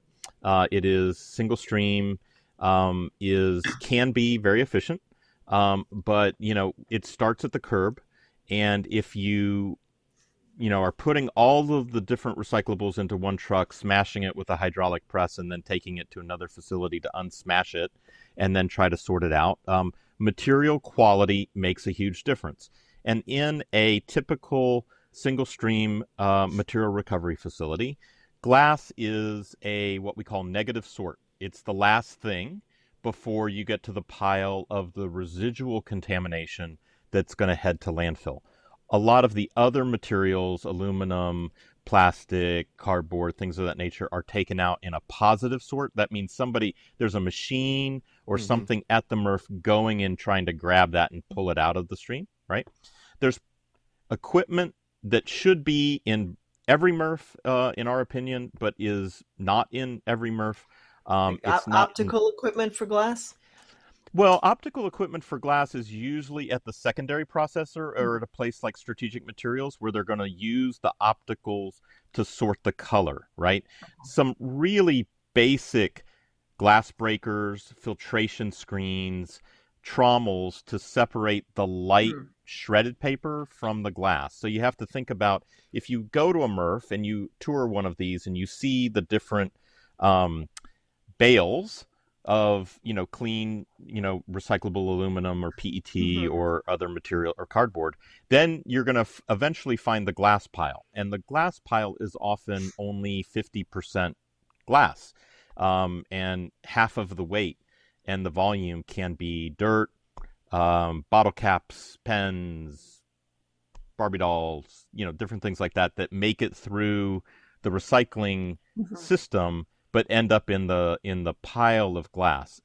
Then it's really a question of, is there an additional cleaning process at the MRF that's going to take out all of the light material and convert that 50 to 60% pile of glass to a 80 to 90% pile of glass. And then the economics of moving that glass make more sense for a lot of local jurisdictions, especially if you've got adequate processing facilities nearby.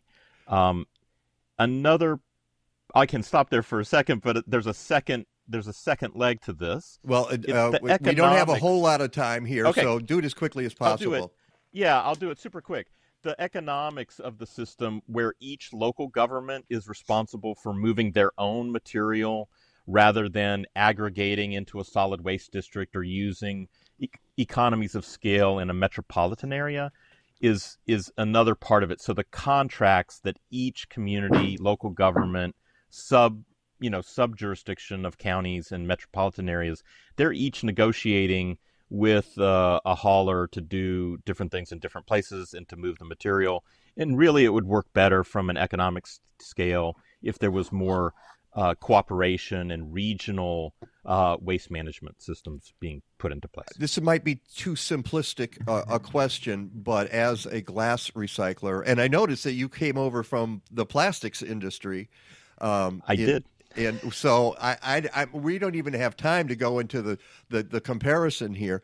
But as a glass recycler now, would you be advocating for multi-stream collection of glass, or do you think single stream can work? Single stream can work if the companies are going to make the investments in the equipment. Our current posture is we would love to see single stream systems do better with better glass equipment in there. But the second part of that is if they're not going to, Mike, then absolutely, we should separate the streams. Right. Okay. So because the yield is so much better and all of that separate glass can get back to. We're talking about 40% versus 90%. All right. That's a huge difference. And we need to do a quick shout out to Strategic Materials, Inc., because the Chicago Recycling Coalition said, we hope you're going to mention. And how do they play into this? So Strategic Materials is a glass processor. They take you can think of them in the waste management system almost like a secondary MRF, but they take the glass, clean it up, and prepare it to make it into cullet. Oh, okay. And cullet, as we know, as we learned early on, is a vital part of reproducing glass, recycling it, making it, closing that loop, that infinite loop that we're told can happen with glass. Yeah. Scott, we got to do this again. I mean, sure. I still have a dozen questions to ask you, but you're very good, and we appreciate, and I hope this has cleared this up. The point is, recycle your glass, okay? Do not. The first place to start is don't throw it in the garbage. Don't let it go to a landfill. That's a lot of weight going to a landfill, and it takes 1 million years for glass to break down. That's one of the places I looked at said 1 million years, and it kind of it took my breath away, which is even more than expanded polystyrene, or styrofoam, as some people call it. So make sure it gets recycled, and we'll have you back, and we'll talk some more about glass recycling. But congratulations on your award, and thank you. And I'm hoping that those institutions that you worked with in Chicago, the bars and restaurants, continue to recycle their glass because it is important. No, they're anxious to keep going, and thanks for having me. All right, fantastic. Thanks, Scott. It's the Mike Novak Show with Peggy Malecki. Meteorologist Rick DeMaio is next. From spring seed and soil treatments to summer foliar feeding to fall stubble digesters, Blazing Star provides microbial tools from tiny biologicals for natural and organic farmers. They have solutions for home gardeners too. And Blazing Star also offers agroecological education and consulting, especially for permaculture work in zones 4 and 5. Learn more about these great folks and great techniques at blazing-star.com. And now for something completely different. Oh, holy night, late December back in 1 BC, 'twas the night of the nativity. What a baby, what a night. Silent night, holy night, all is calm. So you better watch out, you better not cry, you better not pout, I'm telling you why. Santa Claus is coming to town, Santa Claus is coming to town, Santa Claus is coming to town. Then how the reindeer loved him as they shouted out with glee. Rudolph the red-nosed reindeer, you'll go down in history. You'll go down in history. They loved him, yeah, yeah, yeah. They loved him, yeah, yeah, yeah. They loved him, yeah, yeah, yeah, yeah. And welcome back to the... Yes, Peggy? And you just did the Frozen Robins' first gig of the season last night. Yeah, that's right. Their first gig of the season in Evanston, Rick. We were on Central Avenue lighting the tree, and Santa was there, and Santa's a good guy. I was chatting to him. Central and where? Independence Park. So it's on the just west of Green Bay. Yeah, I know where that is. There's the Great Harvest Bread Company is right. Yep. Okay. Bunch of great shops there. Lots of really nice people. We were caroling for all the folks in the shops and everything, and then had a tree lighting ceremony. So there's just a few spots left. So book your gigs now with the Frozen Robins. Right. Thank you. I'm going to hire you to be my manager, Peggy. Okay. And by the way, going back to our last segment about glass recycling, I don't know if you caught any of that, Rick, but it's just really fascinating stuff. Yeah. The Illinois Recycling Foundation, Marta wrote, she is the president.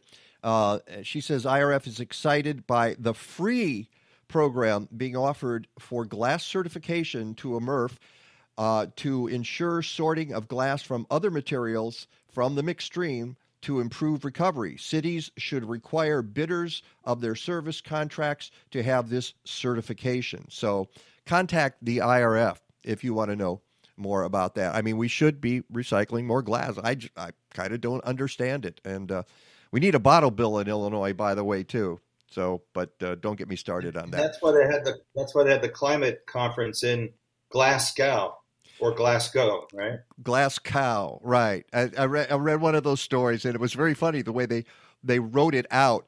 Hyphen COW, Glasgow, and I bet every time somebody there, some American says Glasgow, somebody in Scotland, Northern Scotland, Glasgow. Yeah, and anytime they hear Glasgow, a Northern Scottish person loses their wings. Okay. Yeah. So here you are. You're not even at a hotel today. No, I'm in my home here with Jazz. As you can see behind me, there he is. Oh, there he is. Wow, he looks so excited this morning. Yeah. Actually, he's a bit pooped. We went for a pretty decent walk along the lakefront yesterday, right by Ellenwood Lane. That's that area right about 3 blocks north of Lake Avenue in Wilmette, and it's one of my favorite places. Do you know that what I'm talking about there, Peg?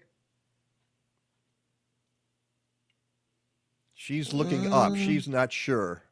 Yeah, that's where it's not the women's club. I'm trying to think what the big building is down there. Yeah, it's right north of Michigan Shores. Michigan Shores. Yeah. Yeah, and it's a beautiful area that the locals have basically reclaimed and rebuilt, and it's absolutely beautiful. You can park on the street, take your dog for a walk down to the dunes there, and then go north or south along the beach. So south is Gilson Park, and north are some big, rich homes that I think one person got pretty annoyed and extended their rocky partition all the way down to the beach, so you can't get around it anymore, which I get. I totally get.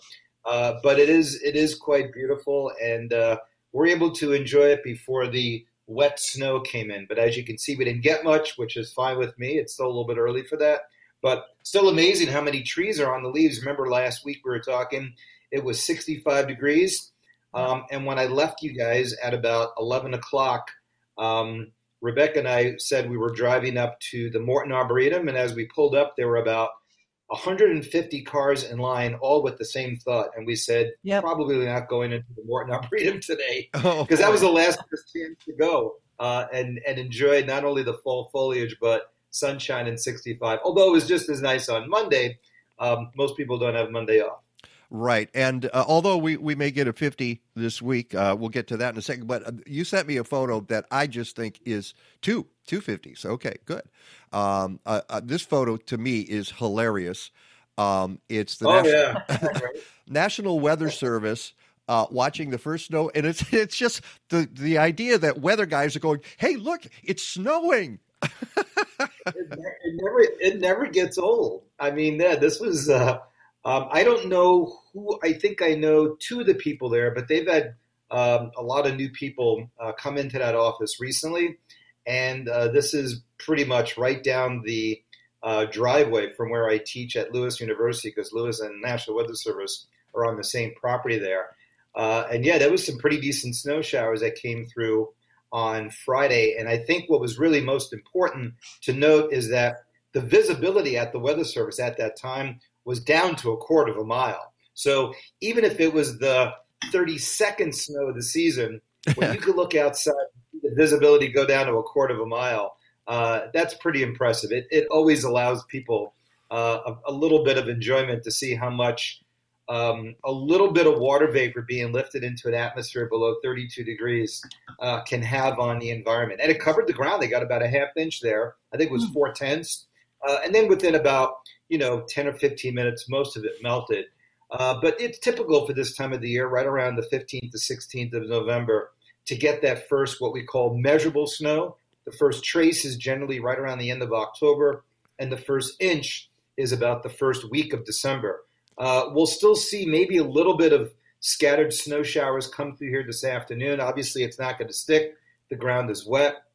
And then maybe another little flurry or 2 tomorrow before it warms up. So we were just kind of like leading into that couple of days of 50 degrees, without a doubt, Tuesday. And now it looks like Wednesday as well. So again, this time of the year, you get a lot of these ups and downs, and it looks like that's going to be the pattern for the next 3 weeks as the overall jet stream has become very, very strong from the west and very, very progressive as well. And this usually leads to, wet conditions in the Pacific Northwest, and every once in a while a big mid-latitude cyclone in the Great Lakes. So it's beginning to look a lot like La Nina.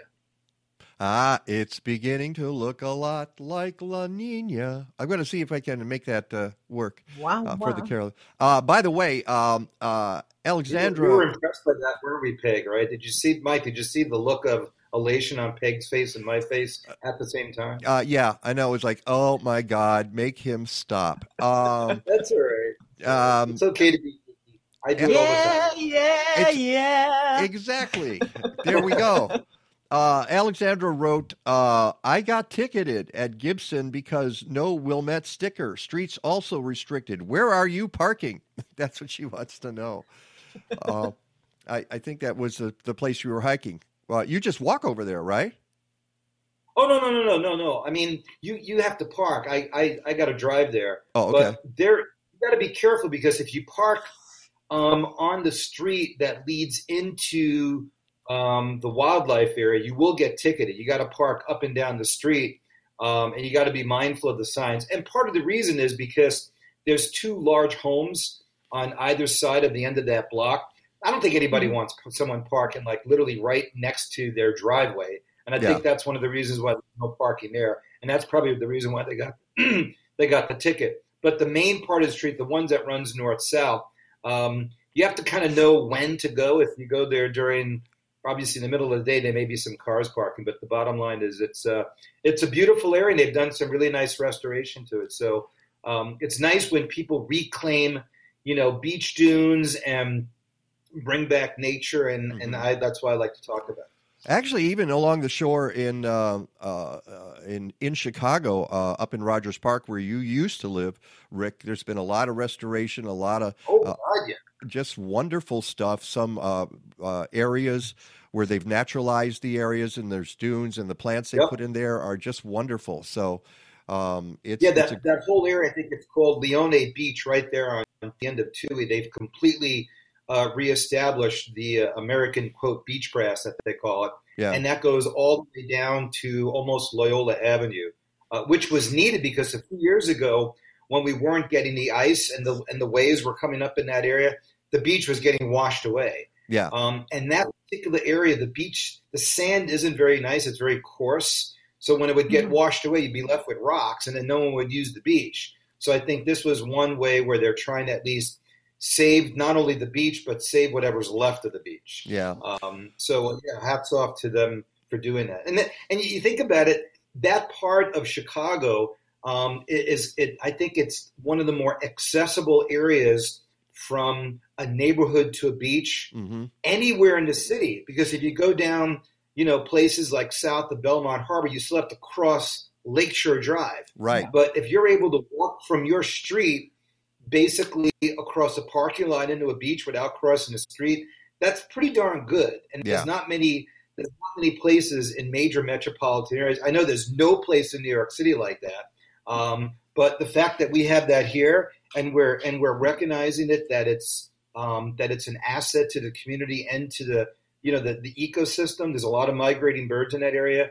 That just checks all the boxes on what's good about people recognizing that, not trashing it. All right, we got a lot of photos to get through here, so let's pop some of these up because you sent these along. This was Friday, the National Visible Satellite. Yeah, and again, let's make sure we leave about 5 minutes to talk about the UN Climate Summit because a lot of news came down the pike last night. Okay. But this is what you call a comma cloud. So I always tell my students when you say "Dear Mom" and at the end of "Mom" you put the comma there. That comma cloud extends all the way.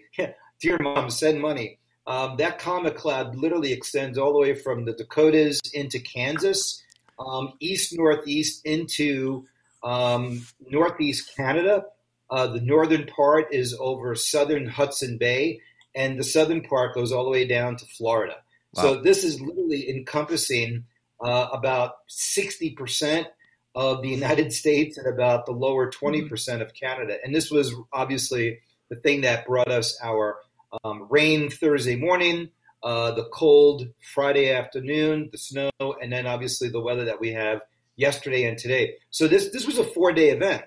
This is Saturday, so this is the back side of it.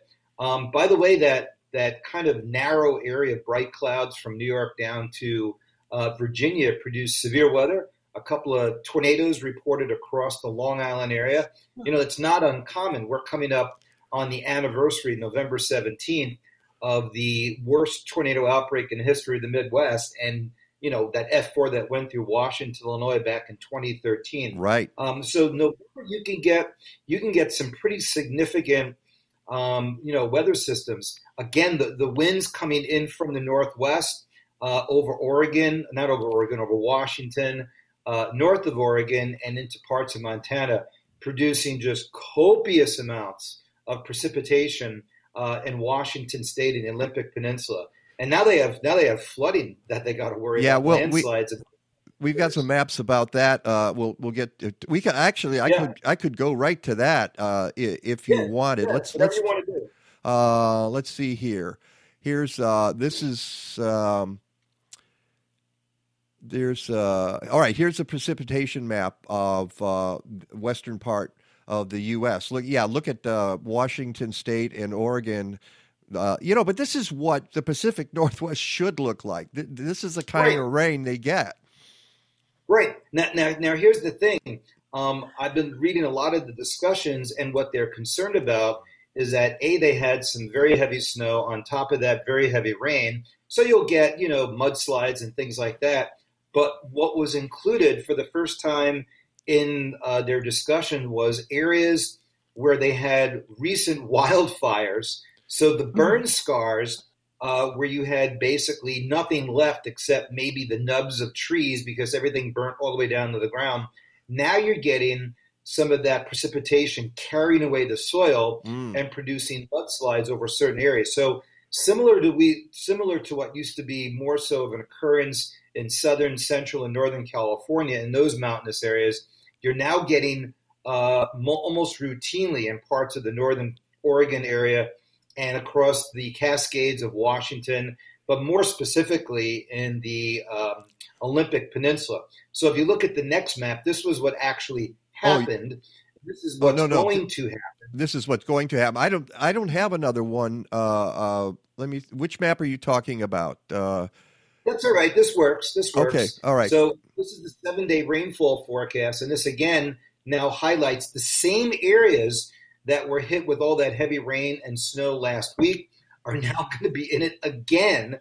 So if you notice that area of the Olympic Peninsula, parts of northern Washington up into British Columbia, again, are having another 8 to 10 inches of liquid water. And I was just looking at some webcams up around Hurricane Ridge, which I've got that here. Let me find that for you. Okay, this is pretty cool.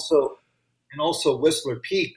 What they're concerned about, and this was I think this was early in the week on the 6th, and it could look like that on the 6th, and then 3 days later they had this, which was it looks like about 2 feet of snow, and more than anybody, Mike, from that area, that's heavy wet snow. Yeah. And if you look at that webcam now, all the snow is completely melted, and they're back to getting heavy rain with temperatures in the mid-40s. Wow. So again, well, the Olympic Peninsula is probably going to be okay because they didn't really get into the wildfires as much, but it's the other areas inland that they're concerned about, the areas that had the horrible heat wave and the horrible wildfires. Now they're getting landslides and mudslides, and that's the kind of stuff that could ruin an ecosystem. So here's the forecast. Yeah, here we are. So here's the forecast.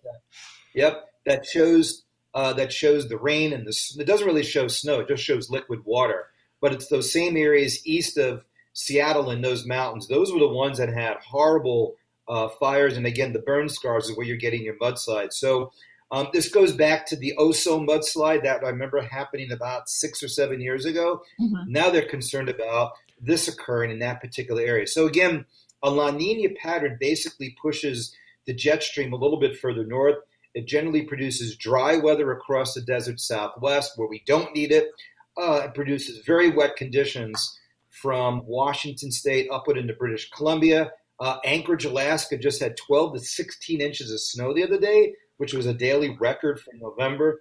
And then as the jet stream sinks into the middle part of the United States, we get these big mid-latitude cyclones. So as I mentioned several times before, you almost have to wait until you get into the middle of November, which is kind of like the middle of May, to determine what type of pattern you're going to get for the upcoming season. So November usually dictates what you're going to get in the wintertime, and May basically for the summer.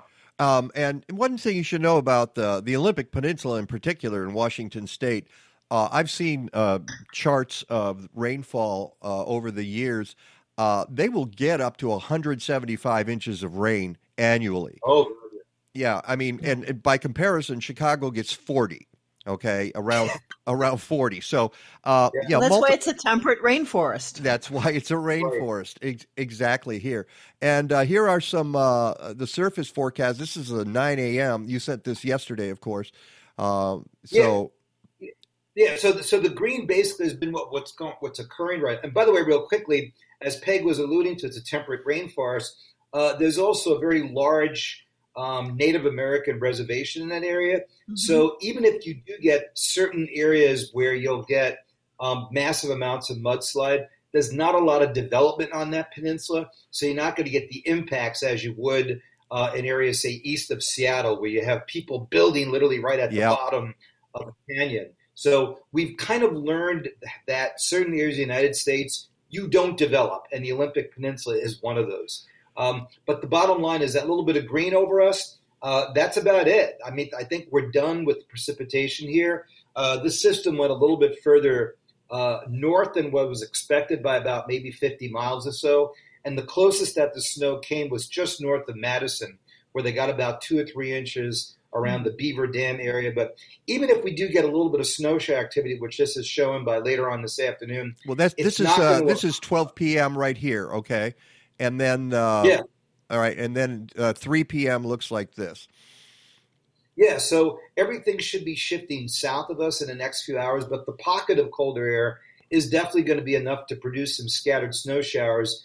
But I don't think the air is cold enough to really get any lake effect precipitation going, even though that's showing some little bit of lake effect rain. It's moving through so quickly that it's not going to really amount to much. So while you see a little bit of lake effect rain coming through on this scene or this image right here, less than 1/4 of an inch is probably going to come out of it. This will end up being a fast-moving clipper system that eventually, when the cold air locks in, there'll probably be 4 to 6 inches of lake effect snow east of Lake Erie and also east of Lake Ontario, which is common. Usually you'll get most of your lake effect snow in the month of November. So again, this is a very typical pattern for us in the month of November. So this next warm front coming at us, again, you can see the rain up to north of Oregon, up into Washington. When that happens, you get downslope warming across the Rocky Mountains. So that means temperatures in the 60s, even 70s in parts of eastern Colorado.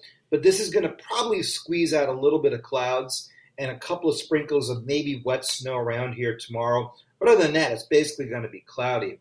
But what's nice is that warm air gets in here full force on Tuesday. So 55 to 60 Tuesday. And probably right now, it looks like maybe even mid to upper 50s, near 60 on Wednesday, before the front finally begins to move through. So this was based on yesterday's maps. That front that you see there is now kind of to the west of us by about noon tomorrow. So if you play it right Wednesday morning, you may be able to enjoy temperatures in the mid to upper 50s. It will be cloudy and it will be rainy, but that's common for this time of the year.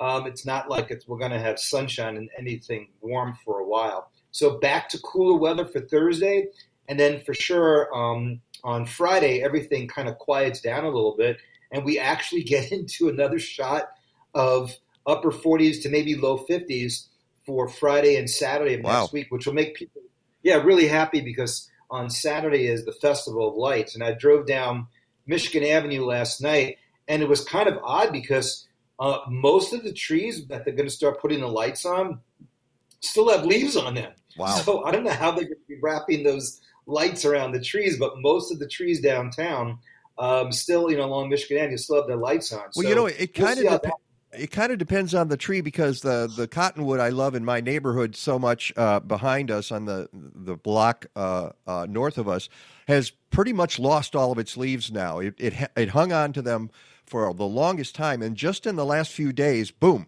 they're all gone. So it kind of depends on the species of the tree. Mm-hmm. And were you, Mike, were you singing to the tree? Is that why it lost all its leaves? Yeah, exactly.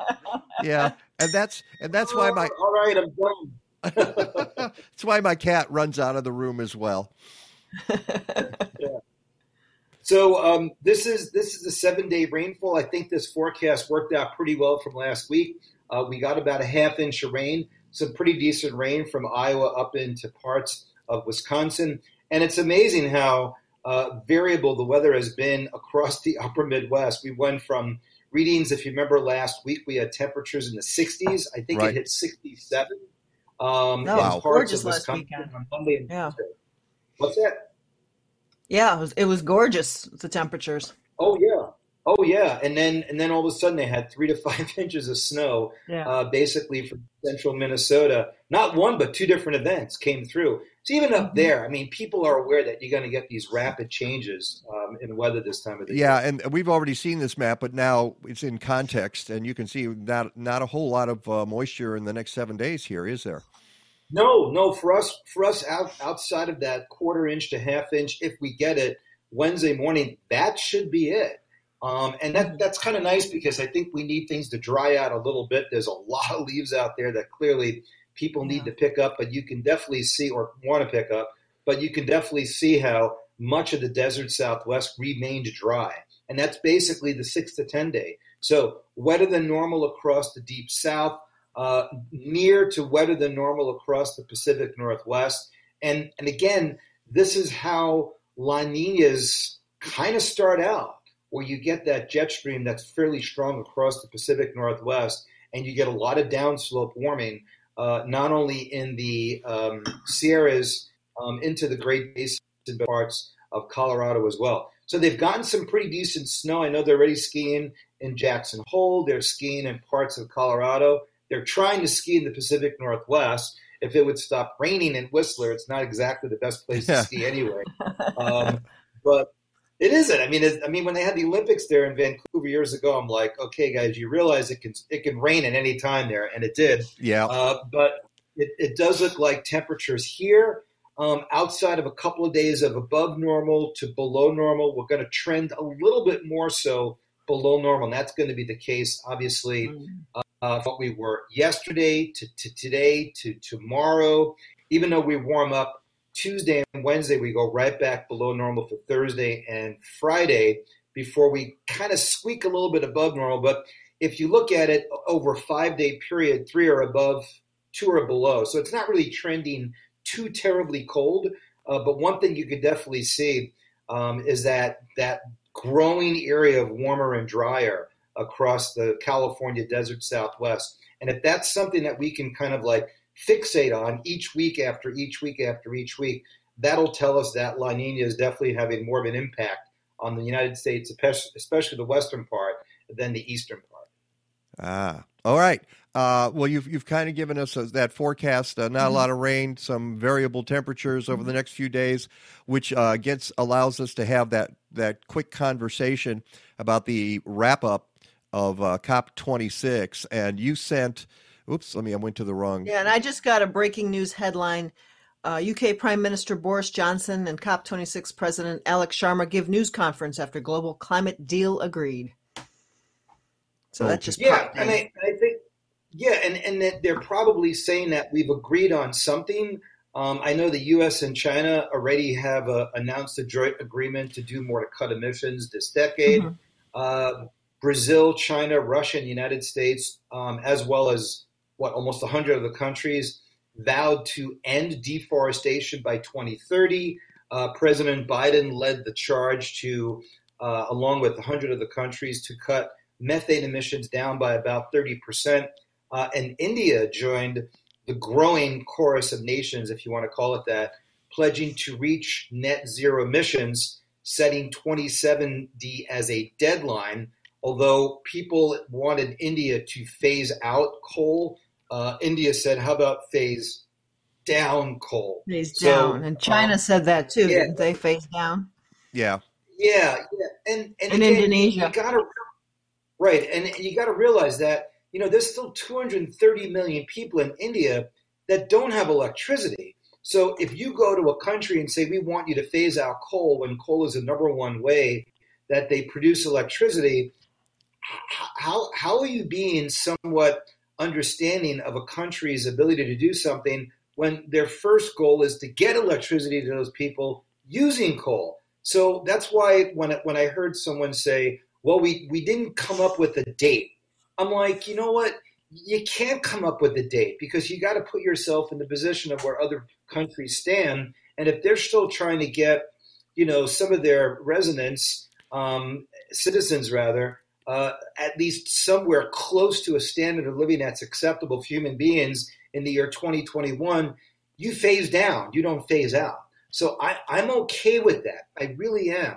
And again, I know there's going to be some people who say, well, again, we came out of this deal, or we came out of this climate summit without a concrete deal. First off, the fact that we were even able to meet during the year after we didn't meet because of the COVID pandemic, and we're still struggling to meet because there were some countries that weren't vaccinated and people were still traveling and walking around the entire time with masks.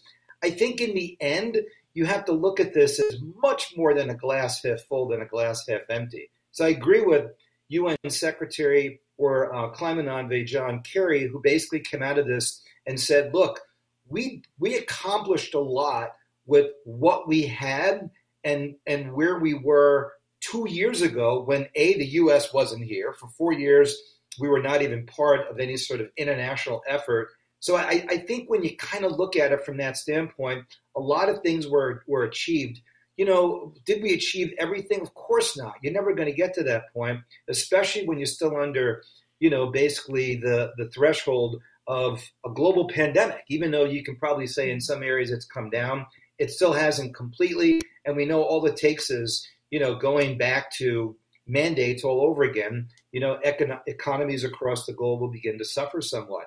So it's like, to me, I look at it as like, how far do you want to walk out onto the pond?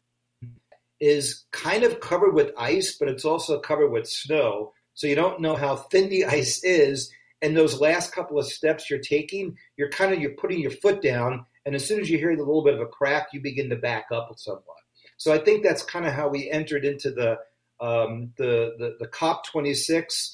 And I think we came out of it standing a little bit stronger, waiting for other countries to say how much they're going to cut, how much the rich countries are going to pledge, and then see where we are at this point next year. Well, and an important thing to remember is that the $500 billion that we were going to put towards climate change mitigation has not been passed by Congress yet. We're still waiting for that to happen, which that will change things completely. There's a lot that's going to come out of this as the days and weeks go by. We're going to learn more and more about what agreements have been reached and which haven't been reached. Mm-hmm. Yeah, and then real quickly, the news, from an economic standpoint, for the White House has been nothing but bad this last week because of the consumer price index is up, inflation is up, but it's kind of funny how people view inflation for the price of homes as a great thing if you own a home. So home prices are up 16%. If you're trying to buy a home, it's terrible. All right. But inflation actually includes the price of homes. So all of a sudden people are like, oh my God, I can't believe it. Home price is now up. That's great. But yet inflation's up. That sucks. But that's part of it. Now, granted, the supply chain, which is completely related to the pandemic, is causing chips not to be delivered. And that means cars are not being delivered. That means used cars are up because there haven't been enough new cars out. And any new cars that are out, you can't make a deal on it. So the prices of that goes up. And again, demand goes up. If people's money that they have in their pocket goes up, because remember, we put in $3 trillion into the freaking economy. We printed money. So now you have all this money that's basically there for free. People go, wow, you know what? Now I can buy something. And if there's more demand and less supply, what does that do? The price goes up. So this was kind of like the writing on the wall was there. We knew inflation was going to go up. But from a standpoint of allowing the current administration to have more bargaining outside of the Paris Climate Accord, that hurts them a lot. And I think that's what the problem is now, is that everything that's happening in the short term domestically is going to hurt Biden from a standpoint long term with the climate initiative with the Build Back Better plan, which is why I think finally the progressive wing of the Democratic Party got smart and said, all right, guys, we don't have the lifeguard stands that we thought we had to man the lifeguard stations. It's basically it comes down to that. I finally said that the tea leaves are not blown in their favor. And it took them, I think, for 2 weeks too long for that to happen. So in this, the economic capital that I think the White House thought they had 2 weeks ago, or even a week ago, is not there based on what happened this week, and you just have to let those kind of ripples of unhappy waters eventually just fade away, and hopefully things will come back to normal. But I think, as we all know, we've all lived through periods of inflation. It never goes away with policy. It just eventually just goes away. No one ever really knows when it begins. No one ever really knows when it peaks. No one ever really knows when it goes away. It's one of the toughest things to predict. And right now, anything that comes out of COP20 is like, well, we got that. We should be happy about it. Don't ask for any more at this point. Okay. Good analysis. I appreciate it. Okay, we're really late here, so I'm going to say goodbye. Have a great week. We will see you next Sunday. Yeah, no more singing until next week. Okay, I'll keep it down. And layers for your walks. Yeah, layers for your walks and for your dogs as well, right? Yep, absolutely. Well, if they need a layer or a thunder shirt, yeah, I need a thunder shirt sometimes. So, all right, have a great week, Rick. All right, there he goes. Okay, and here we are, and I think we get to do this and thank all the people who were on the show today. Jill Bondi from Bartlett Tree Experts, and Scott DeFife from both of his organizations, which I do not have in front of me Glass now. Packaging Institute and the Glass Recycling Foundation. See, you've got the rundown. Great. I appreciate that. Of course, thanks to meteorologist Rick DeMille, to Kathleen, who does so much behind the scene you can't even imagine, to Legata the cat, who runs out of the room when I sing, and Basil the dog, who would do the same thing. So until next time, go green or go home. Stadler? Yeah, what? Is that it? Yes, it's over. How'd you like it? I don't know. I slept through the whole thing. Well, you didn't miss much.